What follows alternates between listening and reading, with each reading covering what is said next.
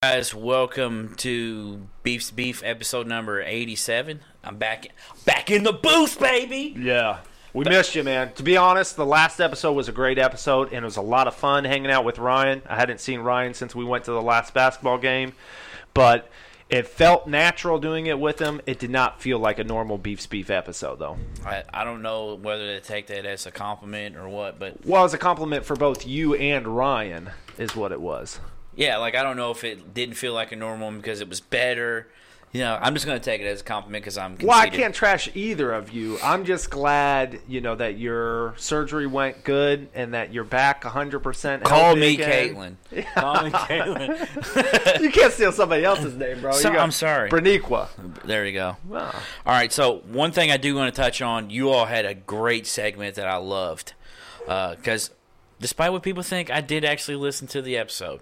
All right, and I actually shot both of you guys some text messages. True. A, no, I still will not go to a soccer game. B, yes, soccer still sucks. C, yes, soccer still sucks. Mind that bird. What about mind that bird?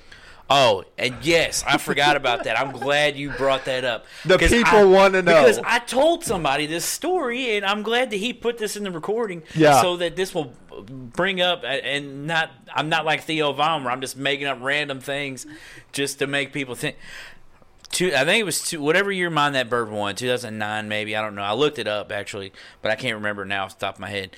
He was like, hey, I have to work. Can I give you the money and go and you make the bet for me?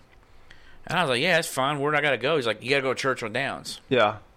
So first off, not only did I go down there, I had to park at Cardinal Stadium. Right. Which at the time was still Papa John's Cardinal Stadium. Walk from there, over the bridge, over to Churchill Downs. Right. We've parked on that big parking garage. Or not. It's not a garage, but it's an outdoor parking lot. I know exactly where you're talking about. Walk all the way there, through the crowd of people, dressed in like what I'm like dressed in now, like some khaki shorts and a T-shirt. And I get to the door and like, oh, it's $60. And I was like, for what? Yeah.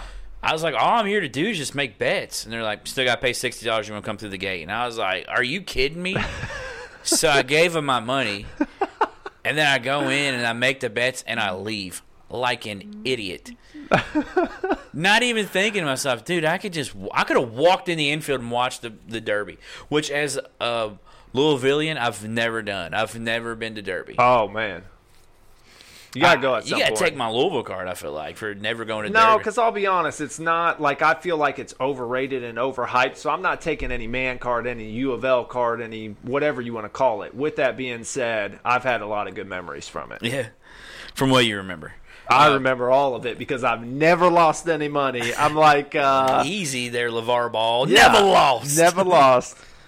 But the segment that I liked a lot was best and worst sporting event you've watched in person and best and worst you've watched on TV. Which, give credit to Ryan. He referenced this on the podcast last week, but that was 100% his idea, and he said it was a great story behind it. He was literally driving the car that day. We had already talked about a couple of things that we were going to discuss, and he was looking for something that he could add, and that's what popped into his head. And, man, it was I loved it a lot.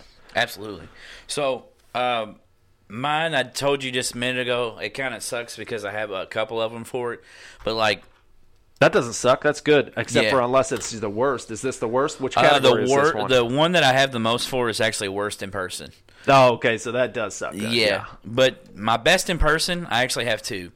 Okay. First one, everyone will remember this game because of what happened during the game. 2013 Elite Eight game against Duke in Indianapolis. I was at that game. That was the year Louisville won the title. I don't care if you say, oh, they didn't win it. I'm not listening to that. I was at that game. I actually sold my ticket to Zach.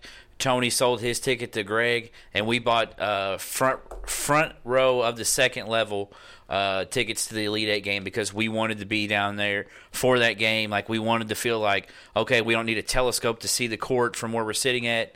We want to be in this. Right. So we bought front row. I saw Kevin wear his leg before they covered it up.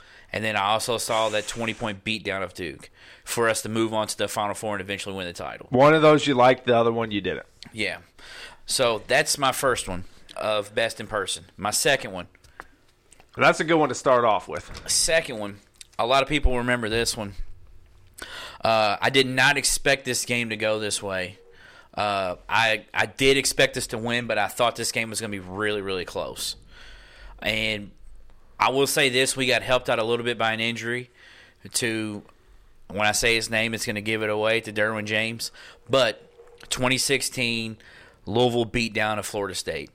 I don't think I've ever been in a stadium, arena, anything that has ever been that loud in my life. Raucous. Dude, the game was at noon. I woke up at 4 o'clock, or I woke up at 3:30 in the morning to go to College game day. I was on TV like 4 or 5 times with the signs that my brother Matt made me. Yeah. It started Shout raining. out to Matt. Yeah, it started raining at like 10 or 10:30. I ran back to the car, got in the car, dried off all my clothes, got out of my car, walked to the stadium at like 11. And I was ready, sitting in the seat. You know, they played the Lee Corso pick up there, and our guest picker was Layla Ali, and they played it up on the Jumbotron, and, dude, it was just hype from the beginning. Yeah. And we just beat the brakes off them. And then me and Tony drove around the city of Louisville playing different Louisville songs, and all the way up by Fat Joe, which apparently he stole from someone else. Behind the scenes there for you. Yeah. Worst in person. This one is definitely my number one, but the other two are close, 2A and 2B. Number one, I don't know if anything will ever pass this game up just because of the magnitude of the loss, because I felt like we should have won back-to-back titles that year. Okay. Yeah, we should have won back-to-back titles. The 2014 Sweet 16 game against Kentucky in Indianapolis. So the year before, I have the sweet victory over Duke. The next year, we blow a lead and lose by pretty much a last second, or a dagger by one of the Harrison twins to end the game and lose to Kentucky in the Sweet 16, who eventually went on to lose to Connecticut in the title game. Not taking a stab, I'm just saying for you guys to remember that. Right. Because we beat that Connecticut team 3 times by an average of like 20 points. So I feel like that should have been a back-to-back title win for us. Yeah. I heard that it was Kentucky, probably. And I've told the story before. Long story short, I went with Mo and Troy, both UK fans. We made a deal. None of us would rub it in the other one's face. Yeah. I'm up cheering the whole game. Harrison hits that shot. I sit down. They stand up. Eiffel Tower me. Not in a mean way, but I should change how I say that. But they gave a high five over top of my head. No, I like it. Was Eiffel. We got, but I guess to imagining make what that happened. story pretty cool, I did meet Bonzi Wells, which I did post on one of your posts the other day. A picture with Bonzi Wells. Yep, on the Big Three, I saw that. And a lot of people it was funny because I told that story to one of my buddies, Brian Settle, and he was like, dude, I posted the picture, and he commented on the original thing. He's like, dude, only you would know who Bonzi Wells is. And then Ryan said, he's like, of course you knew that it was Bonzi Wells. Seeing him in person. Yeah, and I saw him there, and I was like, yeah. dude, it's Bonzi Wells. I used to love Bonzi Wells. Yeah, I like Bonzi as well, too. Him and Stromile Swift, I thought were going to be a nasty pair. And, I mean, they were fun to watch, but they didn't live up to the hype, so to speak. But, I was super, super nice guy. Nice. Walked up to him, and I was like, hey, man, you Bonzi Wells? Just because you don't ever want to be that guy that calls somebody the wrong thing. Well, some people wouldn't. You're notorious for that. I've never called someone the Not intentionally going up and getting something wrong, but you do the look-alike game. Remember? Oh, that's different. No, I'm that's just saying. pretty similar. I'm talking about saying it to someone's face, like a famous person, and calling them the wrong thing. I've seen you call many people. Hey, what's up, Richard Sherman? Hey, what's up? Oh, that's different though. That's different. That's not really a famous person. I'm talking about like different circumstances. Smitty, I hate to do this, but Smitty. Met a famous UK player and called him someone else, a different UK player. Oh, for 35 minutes. Yeah. So he didn't realize that it was awkward yet, and it was oh man, you're not the right person, but you're still really famous. Right. So that was what I was trying to. So I was like, hey, are you Bonzi Wells? I was like, yeah. I was like, dude, I used to love when you played Portland and all those places and stuff. I was like, you mind if I get a picture? He's like, no, absolutely. So here I am, Louisville gear up, holding bucket of popcorn, picture with Bonzi Wells. Classic. All right, so best on TV. Going back 2013, U of L title game, beating Michigan. I don't need to say anymore. I'd never seen a Louisville title game in my lifetime. I see a common occurrence here, and I think that's these are all your favorite teams. Shocker. Yes. All of these do happen to be with my favorite team because that's where most of my emotion is. Yeah. Or no, not my favorite team. At least my favorite team or favorite player. Okay. Because the next one. Yeah.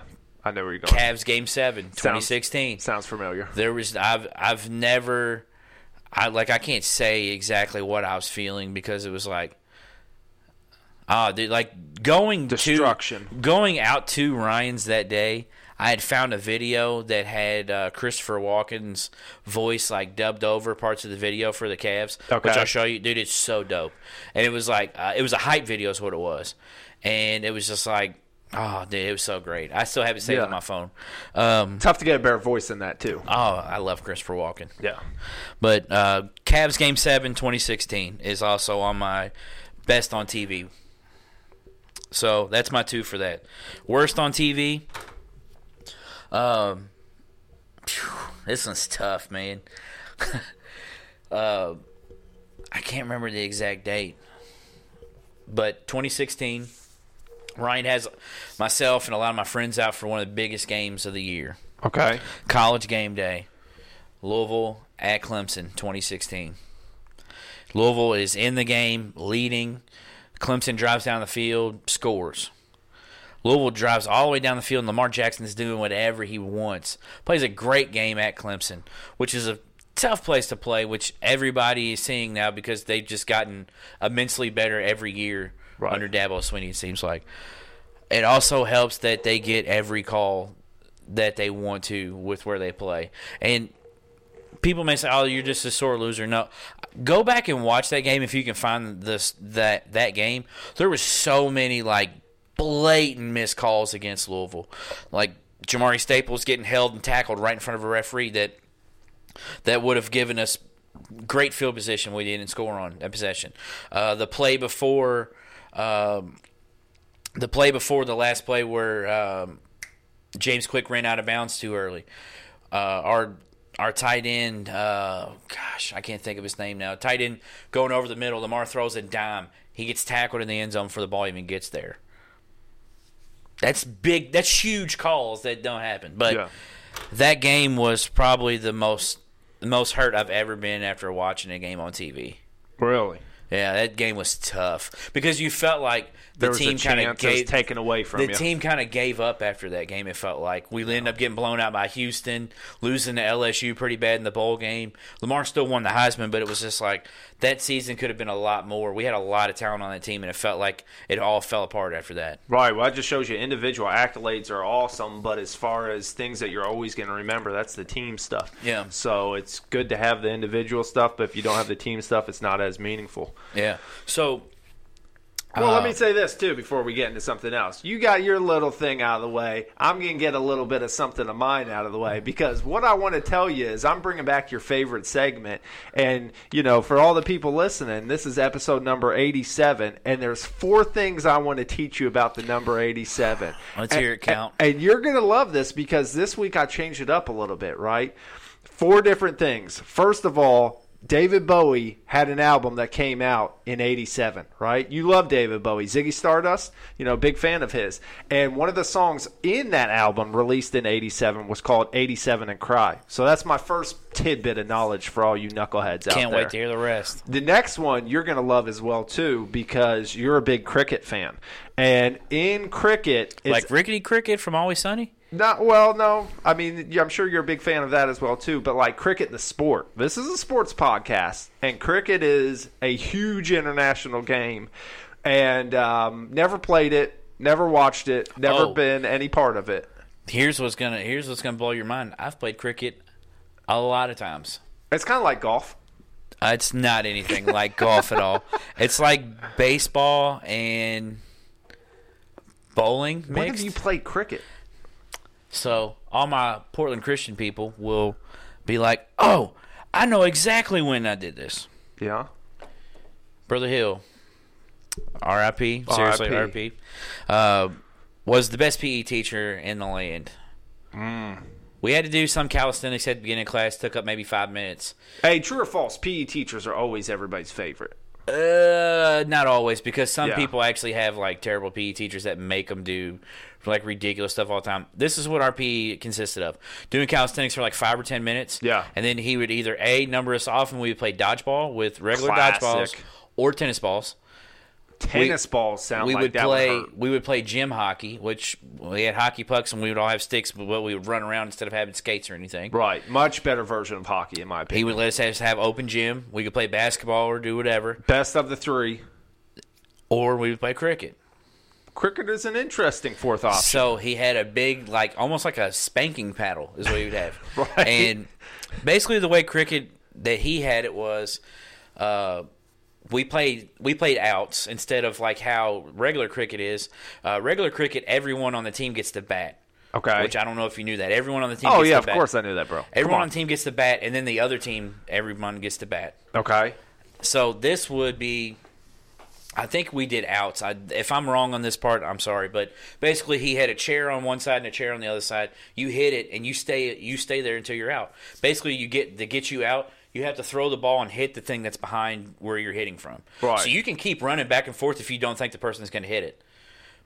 But that's where I play. So cricket. you had that one girl in that class, you're like, oh, yeah, I'm just Well, see, that's the thing with Portland. We had separated PE classes. boys and girls? It was boys and girls, yeah. Oh, man. So you had that one girl in your class, like, Yeah, sharp. Sharp. Oh, classic right there, Sharp. But in cricket, 87 is an unlucky number, obviously, in general, because it's 13 points away from a century. So, It's a hundo. yeah, which in cricket is significant as well, too. That I don't know. I gave you all my. Dude, trust me. I gave you all of my cricket knowledge that I had. I could go in a lot deeper, but it sounds like you want me to move on, so I'm just going to take that hint and go ahead and move on. I don't want to embarrass you on the cricket knowledge or anything. And we'll go with another off topic. Video games. You're into the gaming. I am. I'm a gamer. DJ is into the game, and DJ loved this game, allegedly. I want to throw his business out there. But in Fallout 3, you had Vault number 87, which was a main location. Well, I want to correct something you're saying. What? I did not like Fallout. No, DJ. But you said that I love this game as well. I did not love Fallout. I think I just said you love gaming because I had to get you on board before I knew that you were not a fan of this because we've had that conversation Fallout before. Is Yeah, I bought one of them and I played it, and needless to say, it didn't get played anymore after that. So, but anyways, Vault number 87, Fallout 3, main location, and last but not least, I saved your personal favorite. We're gonna go with a hockey reference. So Wayne Gretzky in 1983 and 84 season scored 87 goals, which was a league high for the Edmonton Oilers. So, sports icon, the great one. sports hero. A hero? What? He saved somebody's life? No, he produced Paulina. It's okay. Do your research. Paulina Gretzky. Jeez. Are Sorry. we done here? Can we Yeah. go on to more important So things? I just wanted to stop you before and get my shine on a little bit because Yeah. people were Well, really calm telling down me. there, Birdman. Like, Yeah. we don't need you to get your shine on anymore. People were telling me that they needed me to bring that segment back because last week I got a little nervous and I accidentally left it out. That was my fault. Everyone was so upset. They asked me, why didn't BJ do this part? In the If I were to use a word, I would choose devastated, and that's what I would say. Yeah. I think the only thing they were devastated about is that I wasn't here. Well, That's it. I mean, 50-50. I'll give you credit, 50-50. And like I said earlier, Ryan did a great job. So I'm not saying anything. I'm just saying Ryan was really, really good. You know what I mean? So take that how you want. All right, so I kind of gave you guys a little like Teaser. teaser. Yes, thank you, because You're I couldn't welcome. think of the word. Like minds think, Yes. how that goes. Yeah, great minds think alike. Yeah, that one. You complete me. Yeah. So I gave you guys a teaser. BJ, let the people know what we're coming up with next. So we've loved the idea of getting everybody involved that we can, and we've loved having the food banter back and forth. Absolutely. And so we referenced this previously, but it's kind of one of those things where Everybody loves candy, I feel like. Well, what's something else that a lot of people do? A lot of people love breakfast. What's the easiest form of breakfast that most of us have grown up having? Drum roll, please. Cereal. Cereal, baby. So we're bringing out the cereal We're not bracket. talking serial killers. But actually, we are. They can Just because in a there's a different lot way. of sugar in them, bro. Yeah. A lot of sugar in them. But we've got 32 of the greatest cereals you ever heard in your lifetime. The GOAT And- cereal bracket. Strategically picked out and placed randomly. So no bias in here. No. I don't think, unless Beef has got some collusion going on again, which could happen. I'm just saying, you know. You know how I am. Yeah, collusion's his specialty. Yeah. And I don't know who he wants to win, so I'm not sure which one he's going to pick. But what's your favorite? well, that's what I was going to say. I've got a couple that I think should be front runners. And to all of our listeners out there, go ahead and side with me because, I lost on the candy one. I don't want to have a mullet. And even though this doesn't have anything to do with the mullet, I'm just making sure everybody remembers I don't want a mullet. And by the way, you heard last week, Ryan mentioned in there the facial hair aspect. I don't know if I can touch the beard.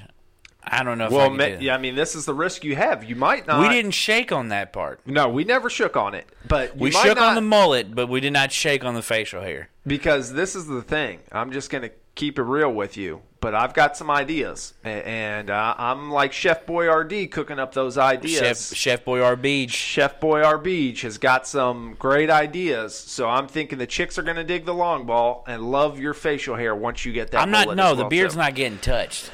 I think you should consider it. It's not getting considered. The beard's not getting touched. Listen, Ryan has already offered Bethany service to She cut was our already hair. gonna do it anyway. She would do a great job of giving you a nice facial trim and would not cut you in any form or fashion. Let's just get to the point of what your Okay. favorite cereals are. Back to 'Cause the that's not story. going to happen. Well, just consider it. Sleep on it. I don't want you to make any rash decisions, but I think you should do it. With that being said, I would say a couple of them are my favorite.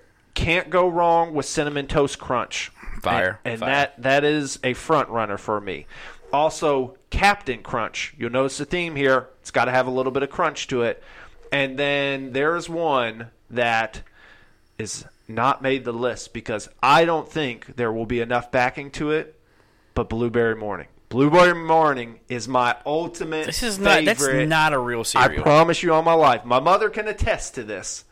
Blueberry Morning is my favorite cereal of all time. I would say if I were to describe Blueberry Morning, think of like unfrosted flakes, except for much, much better quality and not sugary and not, but they're good. Then you've got like dried blueberries in there. Then you've got slices of almonds. Then you've got like the clusters, which I don't know what the clusters technically like are. granola is what it is. Yeah, granola type clusters. deal. And so that was my all-time Hey, they don't sound bad go-to. at all. No, delicious. I'm here for it. Little known Blueberry Morning, but very popular in my world. So those are my three probably favorites and front runners. I'm not going to lie. When I was looking at some of these we had on the list and deciding which ones were on there, it brought back a flood of good memories because I remember going to my grandparents' house in Pennsylvania when I was younger. You'll remember this, but you know how they had those assortment packs of the little ones that were individual servings? Yeah, it's like the chips. Yeah, exactly But with like cereal. that. And so we used to, you'd have 12 in there, and it'd be 6 different cereals, but there was always ones in our family that were people's favorites. So the Lucky Charms would go right away, which wasn't my favorite, but I'd still eat it. Overrated, to be honest with you. Highly overrated as well, too. I agree. And then there were some other ones that would go, but like Honeycombs, Honey Smacks, some other random ones that you wouldn't have on a regular basis were in there. So I think this is a great one. I think there's going to be something for everybody.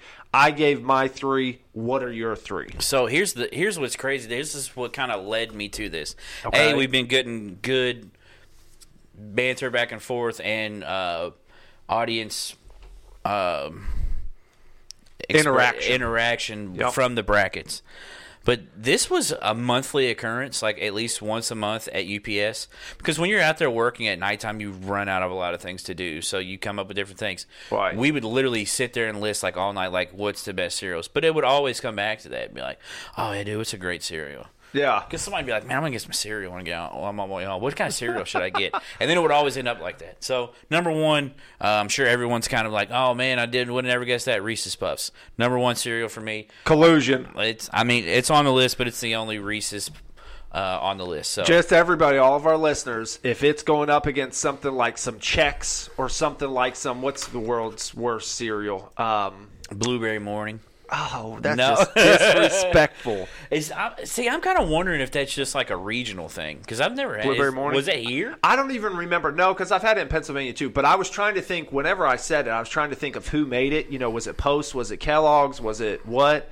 I'd have to check because this is what I can tell you. You know how you have a cereal and then you have like the natural name brand and then you have the off-brand version of it? There was an off-brand version of it, and I could always tell when my mom got the off-brand version of it. So it had to be the actual Blueberry Morning. All right. So, number 2, Old Faithful, Fruity Pebbles.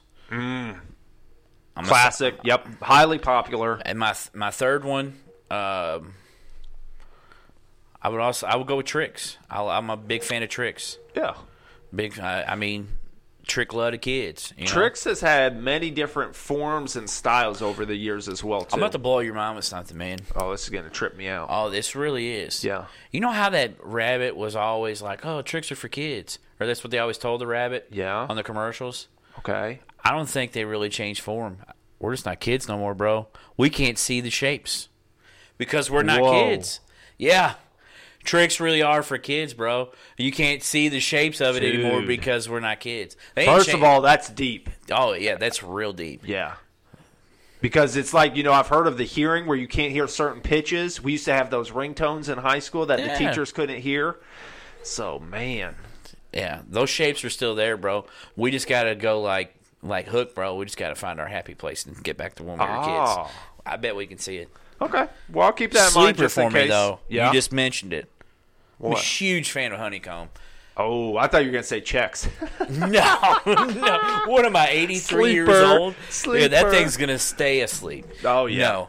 No. Honeycomb. I was always a big fan of Honeycomb. Those are good. Yeah. Interesting, too. It's like I said, it wasn't one of my go-to, but like whenever I had it, I was like, oh, yeah, that's pretty decent. Oh, yeah, they're good. They're good. I wasn't mad at it. Honey Smacks, too. I like those, surprisingly. I'll be honest with you, I don't know if I ever had those. Yeah, they're like, I don't feel like that's a go-to. And it was like, what was the, you were talking about the rabbit for Trix. It's like a frog, but it's it was a really it's like a human frog type deal. Yeah, he's not very cool looking. The other thing, by the way, when we were doing research on this, did you look and see when any of these were made and developed originally and stuff? Yeah. Dude, some of these cereals are really, really old. Yeah. I mean, like older than, some of our listeners even, too. And us. Oh, double us. That's what I'm saying. I'm talking about old. But we wanted to mention that to you guys. Hopefully you guys are pretty excited about that. We're going to post them. What do you want to start, Friday? I'm good with whatever. We can start Friday. We'll do it like we did the candy one. We'll post 8 of them one day, 8 of them the next day, and then move it forward. Yep. Moving on up. So, BJ, you got some exciting news the other day. What's your favorite squad? They picked up. I don't know if exciting was the word that I'd use. Well, by the way. I'll say it like this. Shocking, maybe. It definitely was shocking. Yeah. I honestly thought you would be pumped because I knew how much you loved that Michigan team and how much credit you gave Beilein. Yeah. And now it's like, oh, he's moving up to the Cavs. John Beilein signs a 5-year deal. The terms are undisclosed as far as money-wise, but let's hear, bro. Your squad picked up John Beilein. Well, there's some intrigue to it. It's like I've always said, I thought Beilein's system was an NBA system because all 5 players have to be able to shoot the 3, defend at a high level, and typically defend the drive and defend the 3 as well, too, which is what you're going to need to do in the NBA. But I've obviously got some concerns as well, too. He's got no NBA experience. He's 66 years old. And I wonder if he'll be able to relate with the players. I wonder if the players on a young and upcoming team, hopefully, wishful thinking maybe there, will get on board with what he's bringing to the table.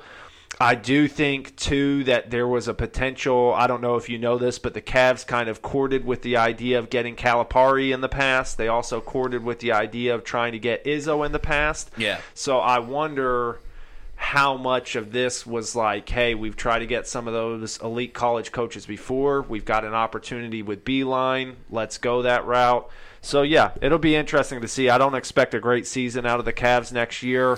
It did kind of I guess the way most people would look at it, I guess it kind of sucks for the Cavs because they dropped out of that top 4. Yeah. Aren't they, 5? Yes, 5 is correct. And they had the best percentage of 14% chance of getting first pick. If I'm the Cavs, yeah, I'm not really kicking myself that bad because at that point, to me, I think there's 3 really good players that you can get at that number. Yeah, but obviously everybody wants one. I mean, that's the deal. And in the past, we've had one and it's not worked out for us. So I'm not saying this isn't going to work out for us. I'm just saying everybody wants one. Well, see, here's why I'm saying that. Yeah. Colin Sexton, I feel like kind of picked it up towards the end of the season. Yeah, I thought he played well. But I still think potential. I still think one person you all could take is Kobe White. I love that. Out of North Carolina. I think Kobe White is an exciting player. I don't know if he sells tickets just off of his name, but I think once people get to watch him, he will. Right. Another one, Cam Reddish. I think Cam Reddish is going to be a better pro than R.J. Barrett. That one I'm putting on here now. I think Cam Reddish is going to be a better pro than R.J. Barrett. You know who they're projecting us to take right now? Probably the next one I'm going to say, Jarrett Culver. That's not it, but any 3 of those options I think could be good. See, that's why I like Culver's got a lot of developing to do for the NBA, though. I feel like Reddish is not NBA ready, but he's a little more offensively polished. He doesn't shoot great percentages, which is a concern, but length and size, he's got it. I could see Jarrett Culver being another Jimmy Butler. Well, Culver's got the size too. I'm not saying there isn't the size there. That's who he reminds me of is Jimmy Butler. He's a great defender. He's a decent scorer. It's not like he's inept on that side. Oh, he's had glimpses of greatness. And that's what I'm saying. He reminds me a lot of Jimmy Butler. Yeah, my concern is he didn't show up in a lot of big-time games, but as a younger player, that tends to happen. So I wouldn't be super disappointed. And I have no clue what they're going to do, but what they're projecting from what I've seen so far is DeAndre Hunter from Virginia. Yeah, I mean, it's not a bad pickup either. No. I like DeAndre Hunter. He's kind of quiet. You kind of wonder what you're going to get from him. But he's going to come in and he's going to work every day. Yeah. And then as far as a power forward position and he can stretch it, it was intriguing to me because it kind of the reaction you had to it where it was like, okay, that could be good, that could be bad, was exactly. It doesn't like, oh, okay. Yeah, for the 5th pick in a draft, you feel like there should be some wow factor to a pick. Yes. DeAndre Hunter does not have that wow factor. And I think those other 3, upside. Again, I said Kobe White probably is not going to get the recognition. I think Kobe White might get the same kind of reaction that Hunter gets. But I think Kobe White's game, once they see it, especially in the Summer League, dude, I feel like Kobe White's going to chew in Summer League. Oh, Summer League, he'd have a lot of fun. I think the size, we talked about this earlier with Zion, the size and strength and quickness and athleticism of the NBA is a different ballgame. Yeah. Kobe adjusted to the college game phenomenally, and Kobe can score on all 3 levels. Probably one of the worst defenders I've seen in North Carolina.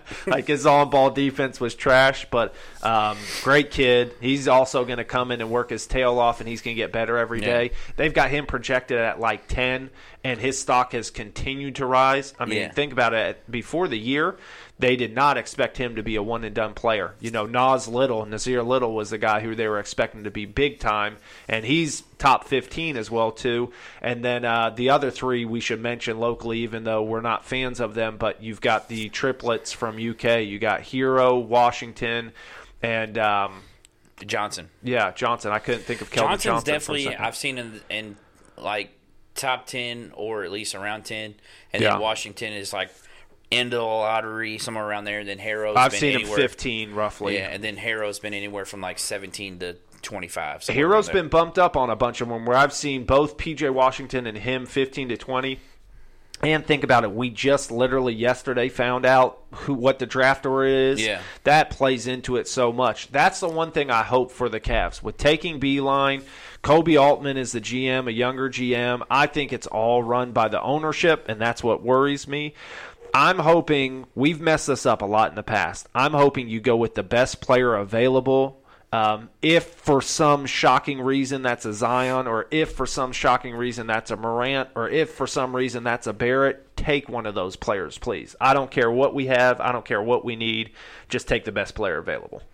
So I'll tell you who I think, obviously other than the Pelicans, who I think is the big winner, or other than the Pelicans and the Grizzlies, because I thought the Grizzlies won out too. I love John Morant. It's not a secret. But I'll tell you who I think won. Atlanta. Yeah. Atlanta getting 2 picks in the top 10, you could potentially get 2 great players to go around Trae Young. And they've got John Collins. They've got Taurean Prince. You know, if I were them, I'd sign Vince again because he's a great locker room glue guy. They've got some pieces there. Len in the middle, I think, has been lackluster. They've got some stuff to build around too. So I'm wondering what position they will choose to focus on. But it's like you said, there's a lot of good options. Yeah, I mean, if you look at some of these mock drafts, they got your guy Nasir Little going to him at 8, and then they have Jackson Hayes. To me, both of those picks, to be honest with you, kind of leave. Like, you're leaving a lot up to them meeting the potential that you want them to meet. Yeah, but that's the thing about Jackson Hayes is he's not ready for the NBA yet. So, like, no team is drafting him going, yeah, we expect him to come in and make a difference right now. It'd be odd to me if they did draft Jackson Hayes. But I told you even, too, Nasir Little reminds me of a Josh Jackson. So I think he can be a good player, but I don't think he's going to be, you know, an elite player in the NBA right now. And then Herter was the other guy who I forgot to mention with them as well, too. Yeah. So they've got a young core there. I mean, if I'm there, I honestly take my chances with Romeo over Nasir, to be honest with you, to bring in Romeo, which came out towards the end of the season, he played a lot of the season with a torn ligament in his hand, on his shooting hand. Yep. Which definitely went into him not shooting as well. Yeah. When you have a torn ligament in your shooting hand, it's not going to help you shoot well. And him not wanting to get surgery and bail on the season while he's playing through pain. Think about everything he heard all year long from both the people who consider themselves IU fans and the people who don't. I mean, that blew me away at that point. Yeah. How are you going to get recruits in the future? Nobody's going to want to play there. Here's somebody that I would take a chance on, and I know a lot of people are going to be like, what? You may not. You probably won't say that because you know his talent as well. What? But Bol. Yeah. I like that kid's game a lot. Yeah, I'm worried about injuries. Yeah, that's why I was about to say maybe you worry about the injury bug a little bit. But, dude. Yeah. That you watch what his dad did in the NBA. Dude. Yeah. And have you ever heard the rumor that when Manu Bol came over here, he was like 45 years old? Yes, I have. Playing in college at that age and then coming to the NBA. No, he came straight to the NBA. I thought he played 1 year in college. I don't believe so. I believe he came straight to the NBA.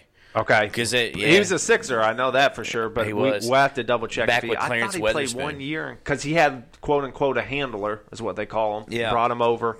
And, I share the video all the time of him, that game that he hit all those threes, and he's shooting it from behind his head, and that's what Bol has, though. He's a 7'1", 7'3", somewhere in that mix. Long, lengthy kid. He's probably going to fill in a little bit more. He played Division II, so you were right. He played Division II for 1 year at a college called Bridgeport. Right. And they got drafted, looks like the last pick of the second round. Okay. 31. Yeah, I didn't know what college he went to. I just remember them talking because the whole story that you were referencing was built around, he was playing there as a seasoned veteran, quote unquote, an aged individual. So, yeah. But another moving forward here, there was a quote that came out the other day of a former Louisville player, Terry Rozier. Yep. Voicing his displeasure. I'm going to read the quote, but I'll just say expletive. I won't say exactly what he said because he had some very choice words in this quote. So Terry Rozier says, "I don't give an expletive what nobody say. I sacrifice the most out of anybody. I'm a top point guard in this league. I feel like it's a fresh start whether I'm here or whether I'm gone. I feel like I sacrifice the most, but I do it any day for this team. A lot of things weren't fair to me, but it's not about me. That's why I don't expletive and complain." Right. So everybody was running around with their heads cut off like chickens. Coach was in a tough position, one of the toughest positions, dealing with all these guys with attitudes, all that expletive. Guys that's all-stars getting paid a lot of money, guys trying to get paid. It's tough. Yep. That's the nature of the beast right there, too. Absolutely. And at first I didn't really know how to take it, and then I heard him explain it. And could he have gone out in a different way? Absolutely. But he might not be out. I mean, But here's the thing. Yeah. Now you force Boston's hand.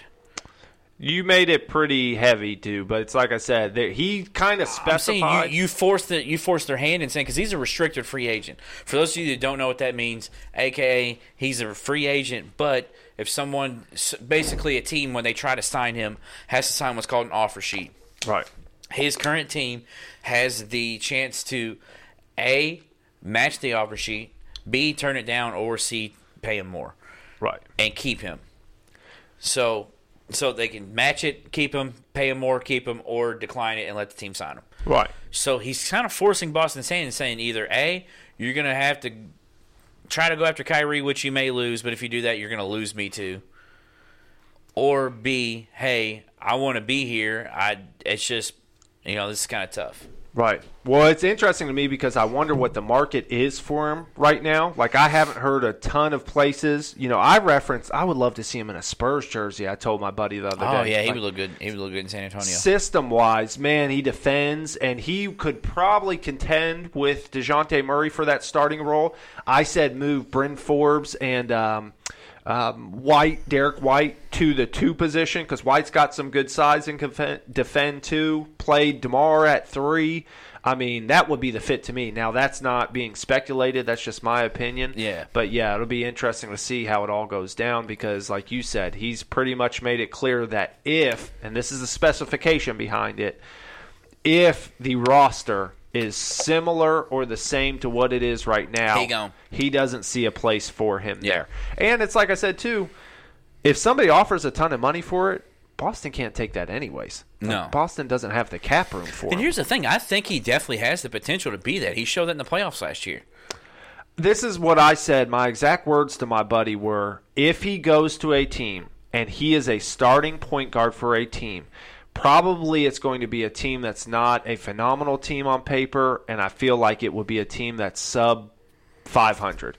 So now the Celtics have a good roster. If he were to become the starting point guard there, that sub 500 opinion changes.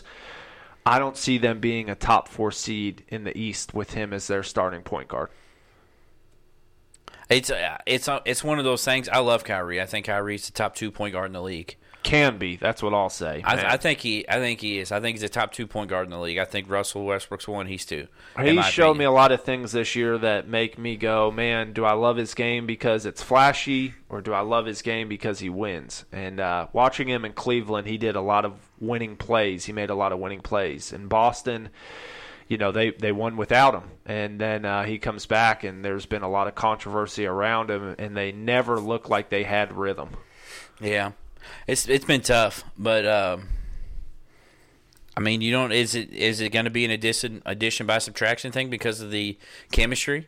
Right. Because it sounds like to me that Terry's saying a lot of the things that these young guys want to say but can't because they're under contract. Yeah, but even Terry, we talked about, Terry's been pretty reserved about it all, and there's been people trying to pry it out of him, and he's kept his hand pretty close to his chest. So he's being honest and telling you what he's feeling, but he's not also, saying, trade me now, like the Anthony Davis thing, and I won't play for your team or whatever it may be. He's just saying he thinks something needs to change, and I think everybody knows that for Boston. By the way, I want to state this real quick because I think a lot of people are mistaken on this Anthony Davis thing. Yeah. Anthony Davis ain't going to be there. Here's the thing. Anthony Davis is going to be there unless they find somebody to trade him to. He can't. This isn't the NFL where you can just sit out.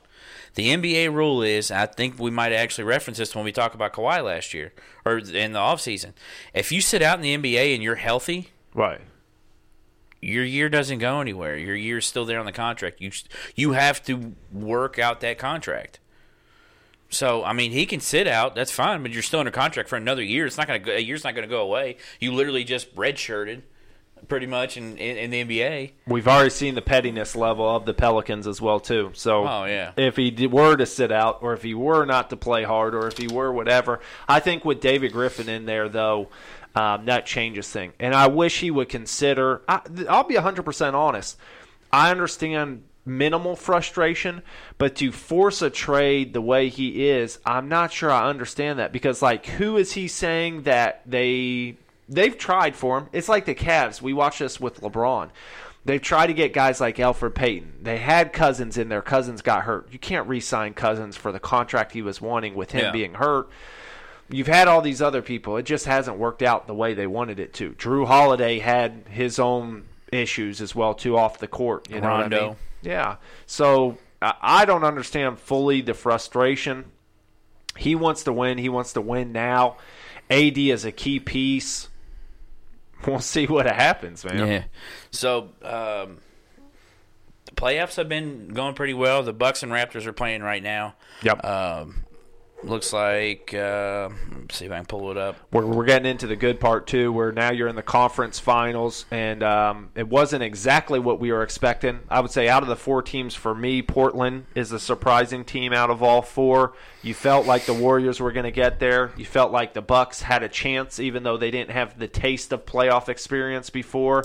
And then Toronto, it's like I said, as far as a team, they don't have the depth on paper, but they're really top-heavy, and they've got guys who play both sides of the court. So Raptors are down 5 points with 5.5 minutes left, 96-91 Milwaukee. Yeah.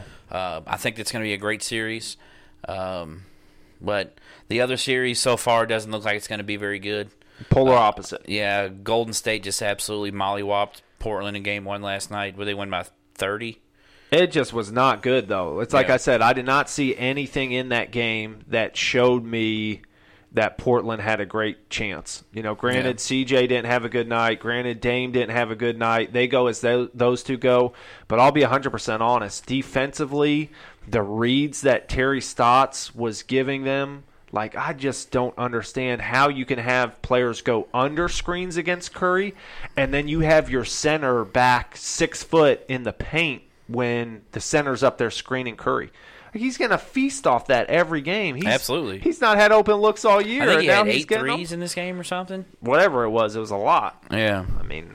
So, kind of sucks. I really wish that series would go a different direction. Which it can. I think, like I said, I didn't see anything that it could, but you get Dame to have a big game, you get McCollum to have a big game. If they don't get KD back, if they don't get DeMarcus back. They're saying there's a word, or they're saying that it's almost certain he's not coming back in this series. KD? Yeah. Calf strain. I mean, they he's said had that, it before. They It's said he 2 hasn't week even. injury. They said he hasn't even like really started walking on it or anything. Well, I'll be honest. I mean, they might be saying that now because they don't think they need him too. Yeah. Well, this was actually before the game last night. I saw this. Yeah. Maybe they've got a time machine. Yeah. But, I mean, this Bucks-Raptors series I think is going to be good, and I'm anxious to see if the Eastern Conference ends up, doing something this year without LeBron being there, even though LeBron didn't do anything last year with the Cavs. Well, it's disappointing to see the Sixers lose the way they lost, and, man, that was a great game. Sixers deserved to lose on those last – well, not the last, but the 3 possessions before the last possession that Butler scored that bucket on. Yeah. I mean, you're professional athletes. You got to know the shot clock. You can't have shot clock violations. You can't get up a terrible shot that doesn't even come close. So, yeah, I would have loved to have seen the Sixers in it instead, but Toronto versus Milwaukee is a great series. By the way, I wanted to say something. I've seen a lot of people, and I guess it's deservedly so, give Embiid crap for what happened after the game. Crying? Because he was pretty upset. I'm sorry. If you've ever played sports and you weren't that passionate about it, then that's on you. But this dude gets paid. This is his living. Granted, I know he is a jokester a lot of the other times. I don't give this guy crap because he just lost the biggest series he's ever been in. No. Gobert said the same thing you're saying, too. They asked Gobert trying to bait him into it. Yeah. Hey, you can dislike him for his antics and stuff, but don't give the guy crap because he's crying because he lost. Yeah, well, think about it. Last week, Ryan referenced that even you all weren't playing, and when the Cavs lost, you were crying. So I mean, no big. Look, I'm man enough to admit I cried in the Louisville title in 2013, and I cried in that title in Cleveland. I'll never forget. Probably worst game of my life as far as stuff was senior year. Losing in sectional, that's the end of it. And I'll there was games after us, and I remember specifically sitting in the locker room and, not wanting to talk to your teammates and just wanting to be, you're not trying to cry. You're not trying to not cry. You're literally, everything's just coming to you in a flood. You're like, that's the end of what I've worked for. And this isn't the end for Embiid, but man, he's a competitor. Yeah. I'm praying and I'm hoping that this fuels him. And he can come back. He dealt with a lot of injuries prior to this year, and then late in the year he had some stuff that hindered him as well too. Credit to Gasol for defending him the way he defended him, and even Ibaka some. And credit to Nurse for bringing the double teams. I don't know if you saw this too, but Toronto is a very fluent team as far as different languages and speaking. Yeah. And they were calling out, where to come in different languages, so Embiid didn't know where the help was coming from. French. Yeah. Is what they said that Ibaka and Gasol were speaking. Yep. Which is fantastic, dude. Oh, I loved when I heard that, too. Yeah. That shot, I'm sorry to bring it back up, but that shot is just like, that's going to be one we see a lot. Yeah. Well, we talked about it. Supposedly, it's the only game-winning shot in Game 7. Game 7 history, yeah. And it hit the rim 4 times, roughly. And the picture with it is amazing because it's like You're talking about the one where Kawhi's squatting? Yeah, Embiid is looking on in terror going, okay, that's got a chance. Tobias Harris is up. It's a different picture. It's a different angle. But if you get the full picture, Tobias Harris is looking up going, all right, this is coming off, and then you've got Kawhi down licking his chops waiting for it to go in, and the bench goes crazy at that point. Danny Green's right there, North Carolina Tar Heel. Shout out Danny Green. And, tough way to watch Sixers lose, but it was a fantastic game. By the way, dude, shout out to the guy that was sitting behind the bench who knew that got that slow motion video of it. Yeah. I don't know if you've seen that, but it's probably one of the dopest videos I've ever seen. Yeah. It's so good. Did you see the one guy, though, I thought you were talking about? There's a picture of a guy who was already cheering, like knowing, some people might say he was just, cheering, didn't know it was going in. But after the first bounce, he's already cheering at that point. Yeah. I don't think I saw that. I'll have to look that up. Yeah. But I was chilling today, and you know how Ryan said that he was driving in the truck and something just came to him? Yep. I was sitting in the truck before I came here. Yeah. And, bro, my power move just came to me. Wasn't diarrhea, was it? No. Okay. No, I got that out. Make sure. I got that out a little earlier. Yeah. Nah. Power move. The Patriots re-signed a pretty nice little piece today. I wouldn't say he's bad. Mr. Jamie Collins. I haven't heard of him. Who's that? Former second-round pick of the New England Patriots. Traded to the Browns. The Browns. For a third or fourth round pick. It was, I can't think of what the word is. The Browns end up signing him to a big contract and then cutting him through 2 years later. And guess what? We got the pick from him, and we got Jamie Collins back. Sucks to suck, Browns. Feels good to be. Hey, they might not suck this year. You better watch your mouth. Sucks to suck. Yeah, we'll see. Innocent until proven guilty. And that's what they always say. Sucks to suck, Browns. Bobby Kraft, innocent. Ain't no proven guilty. Yeah, Bobby Shmurda. Yeah. So I'd say my power move, watching MMA this weekend, there was a lot of great fights. You had some upsets. You had some fights that went the way everybody thought. But the fight that I want to highlight for my power move is going to be Douglas Lima. And this is a guy who had fought. He was the champion. He had fought for the belt and ended up losing it at that point to Rory McDonald. Comes back and is trying to get on the path to become a champion again, fighting an up-and-comer in MVP, Michael Venom Page.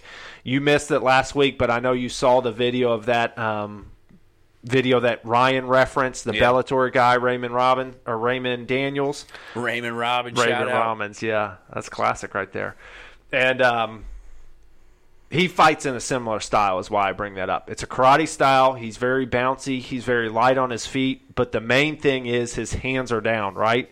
So MVP ends up catching Douglas Lima because he's extremely quick. And you can see Lima's hurt a little bit. And he's backpedaling, but he's still in the fight. And that's what I love about fighting, man. These dudes have no quit, breaking bones in there, getting dazed. They're never giving up.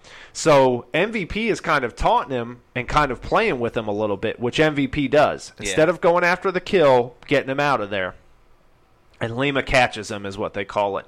And Lima lands a beautiful low kick, sweeps him off his feet, and while he's dropping to the ground, lands a nasty punch that puts him out and finishes up with 2 more hammer fists. And he's done. So power move of the day, Douglas Lima on his path back to regaining his title is what I'm hoping for. Yeah, there's so much stuff with so much sports going on now, and then you got MMA as well. It's so hard to keep up with all that stuff, but I'm glad you do. Yeah, I love MMA.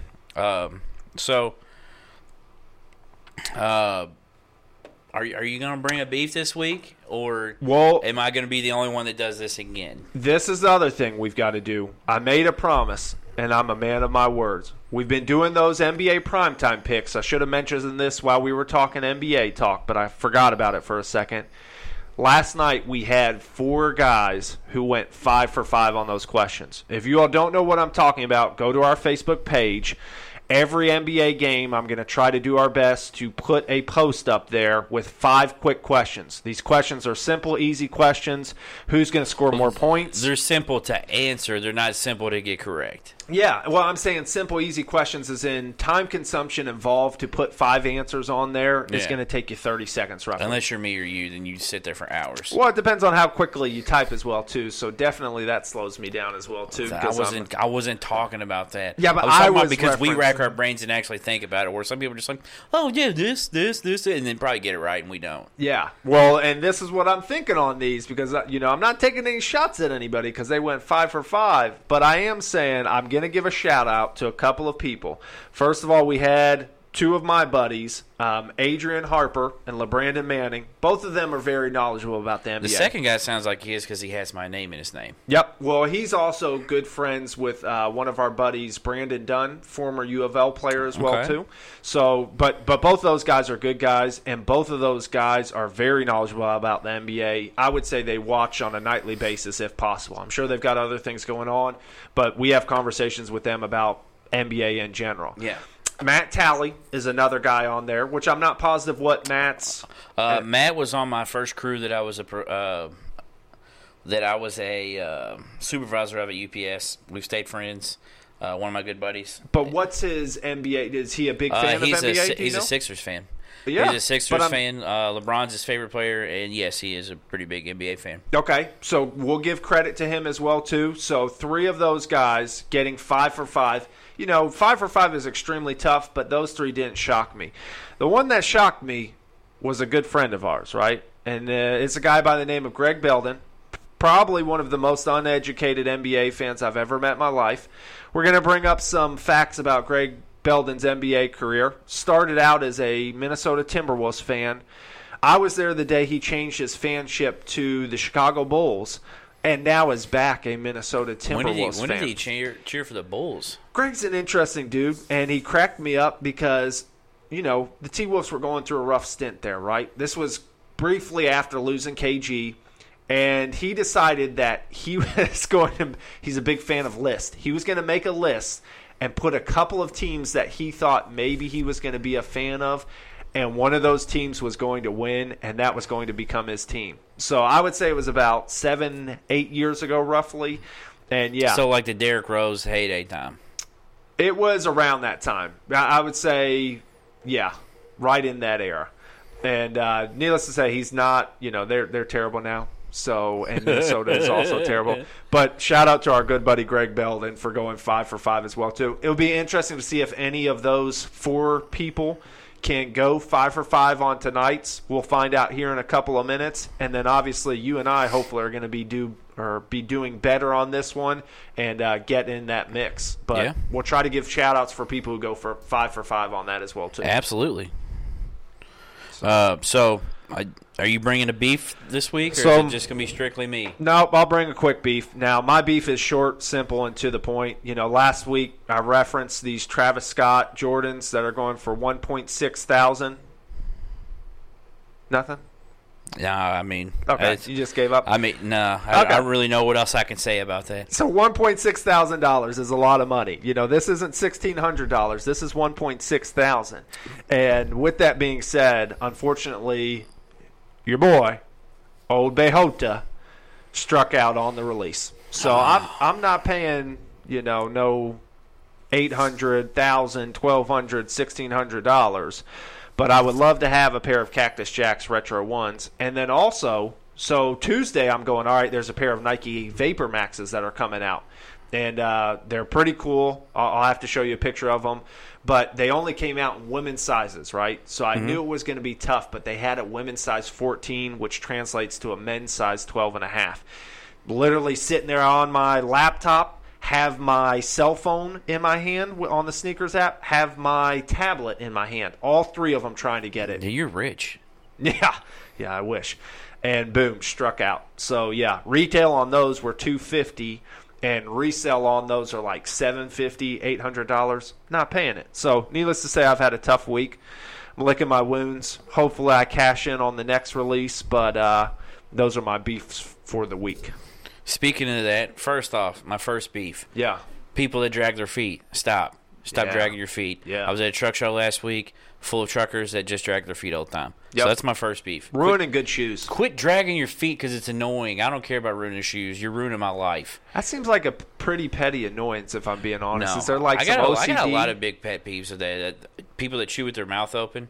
Yeah. I can't stand that. Yeah. Don't chew with your mouth open. I don't want to hear you eating. I don't care if you're chewing gum, as long as you're not smacking it, I don't care if you chew it with your mouth open. Yeah. Because everybody does that. Power smack it, bro. No, you power smack, you're going to get power smack with some baby powder.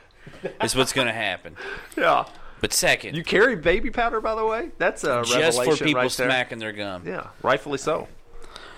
My other beef, I spoke with you earlier about this, and I won't say normally, but I agree with this guy. I would say a decent amount with some of the things he says.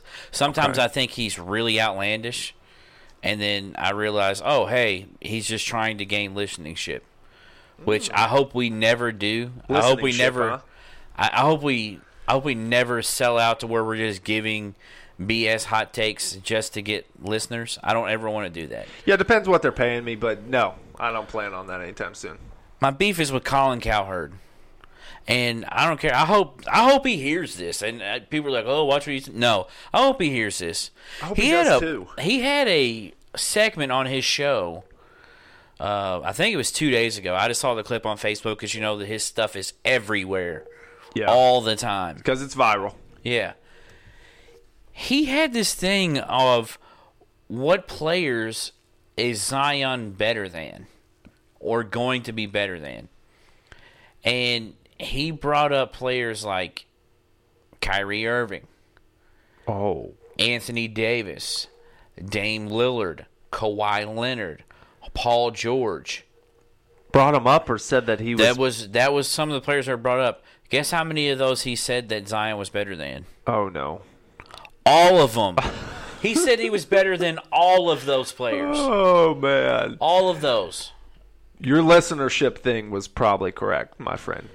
Stop, dude. Like, come on. Give us an actual good take. Yeah. I think he should let the girl on there talk more often. What do you think? I wouldn't be upset with that. Well, I'm just thinking the camera needs to be on her. Even you can let Colin talk a little bit more. But, you know, we need to see what she's thinking.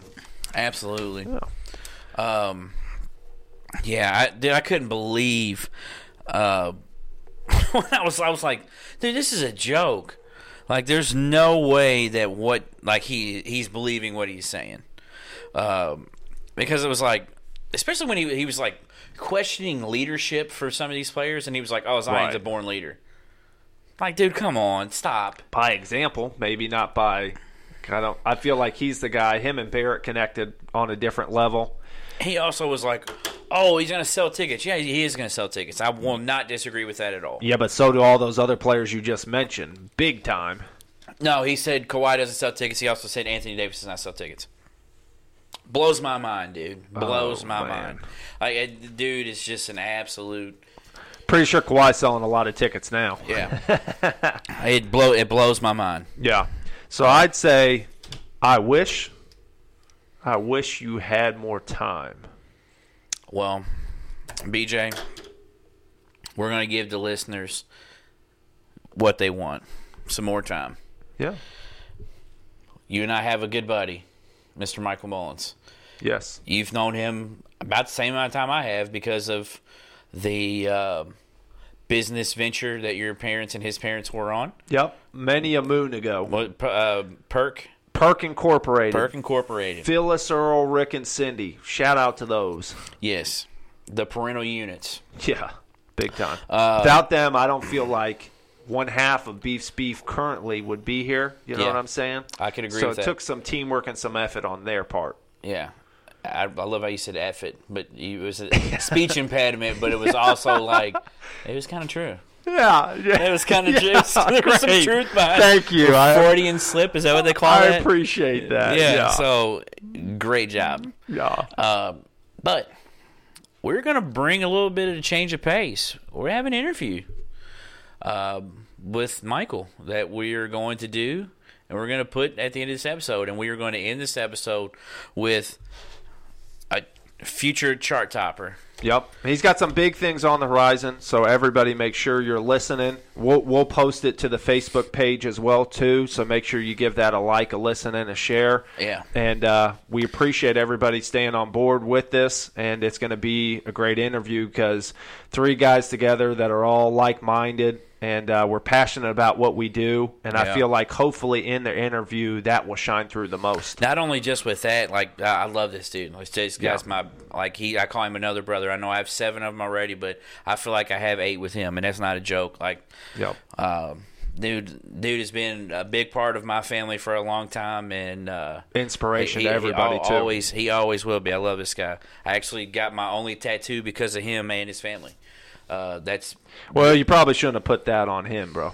Yeah, I'm just saying. I'm sorry, my second tattoo other than my tramp stamp. Yeah.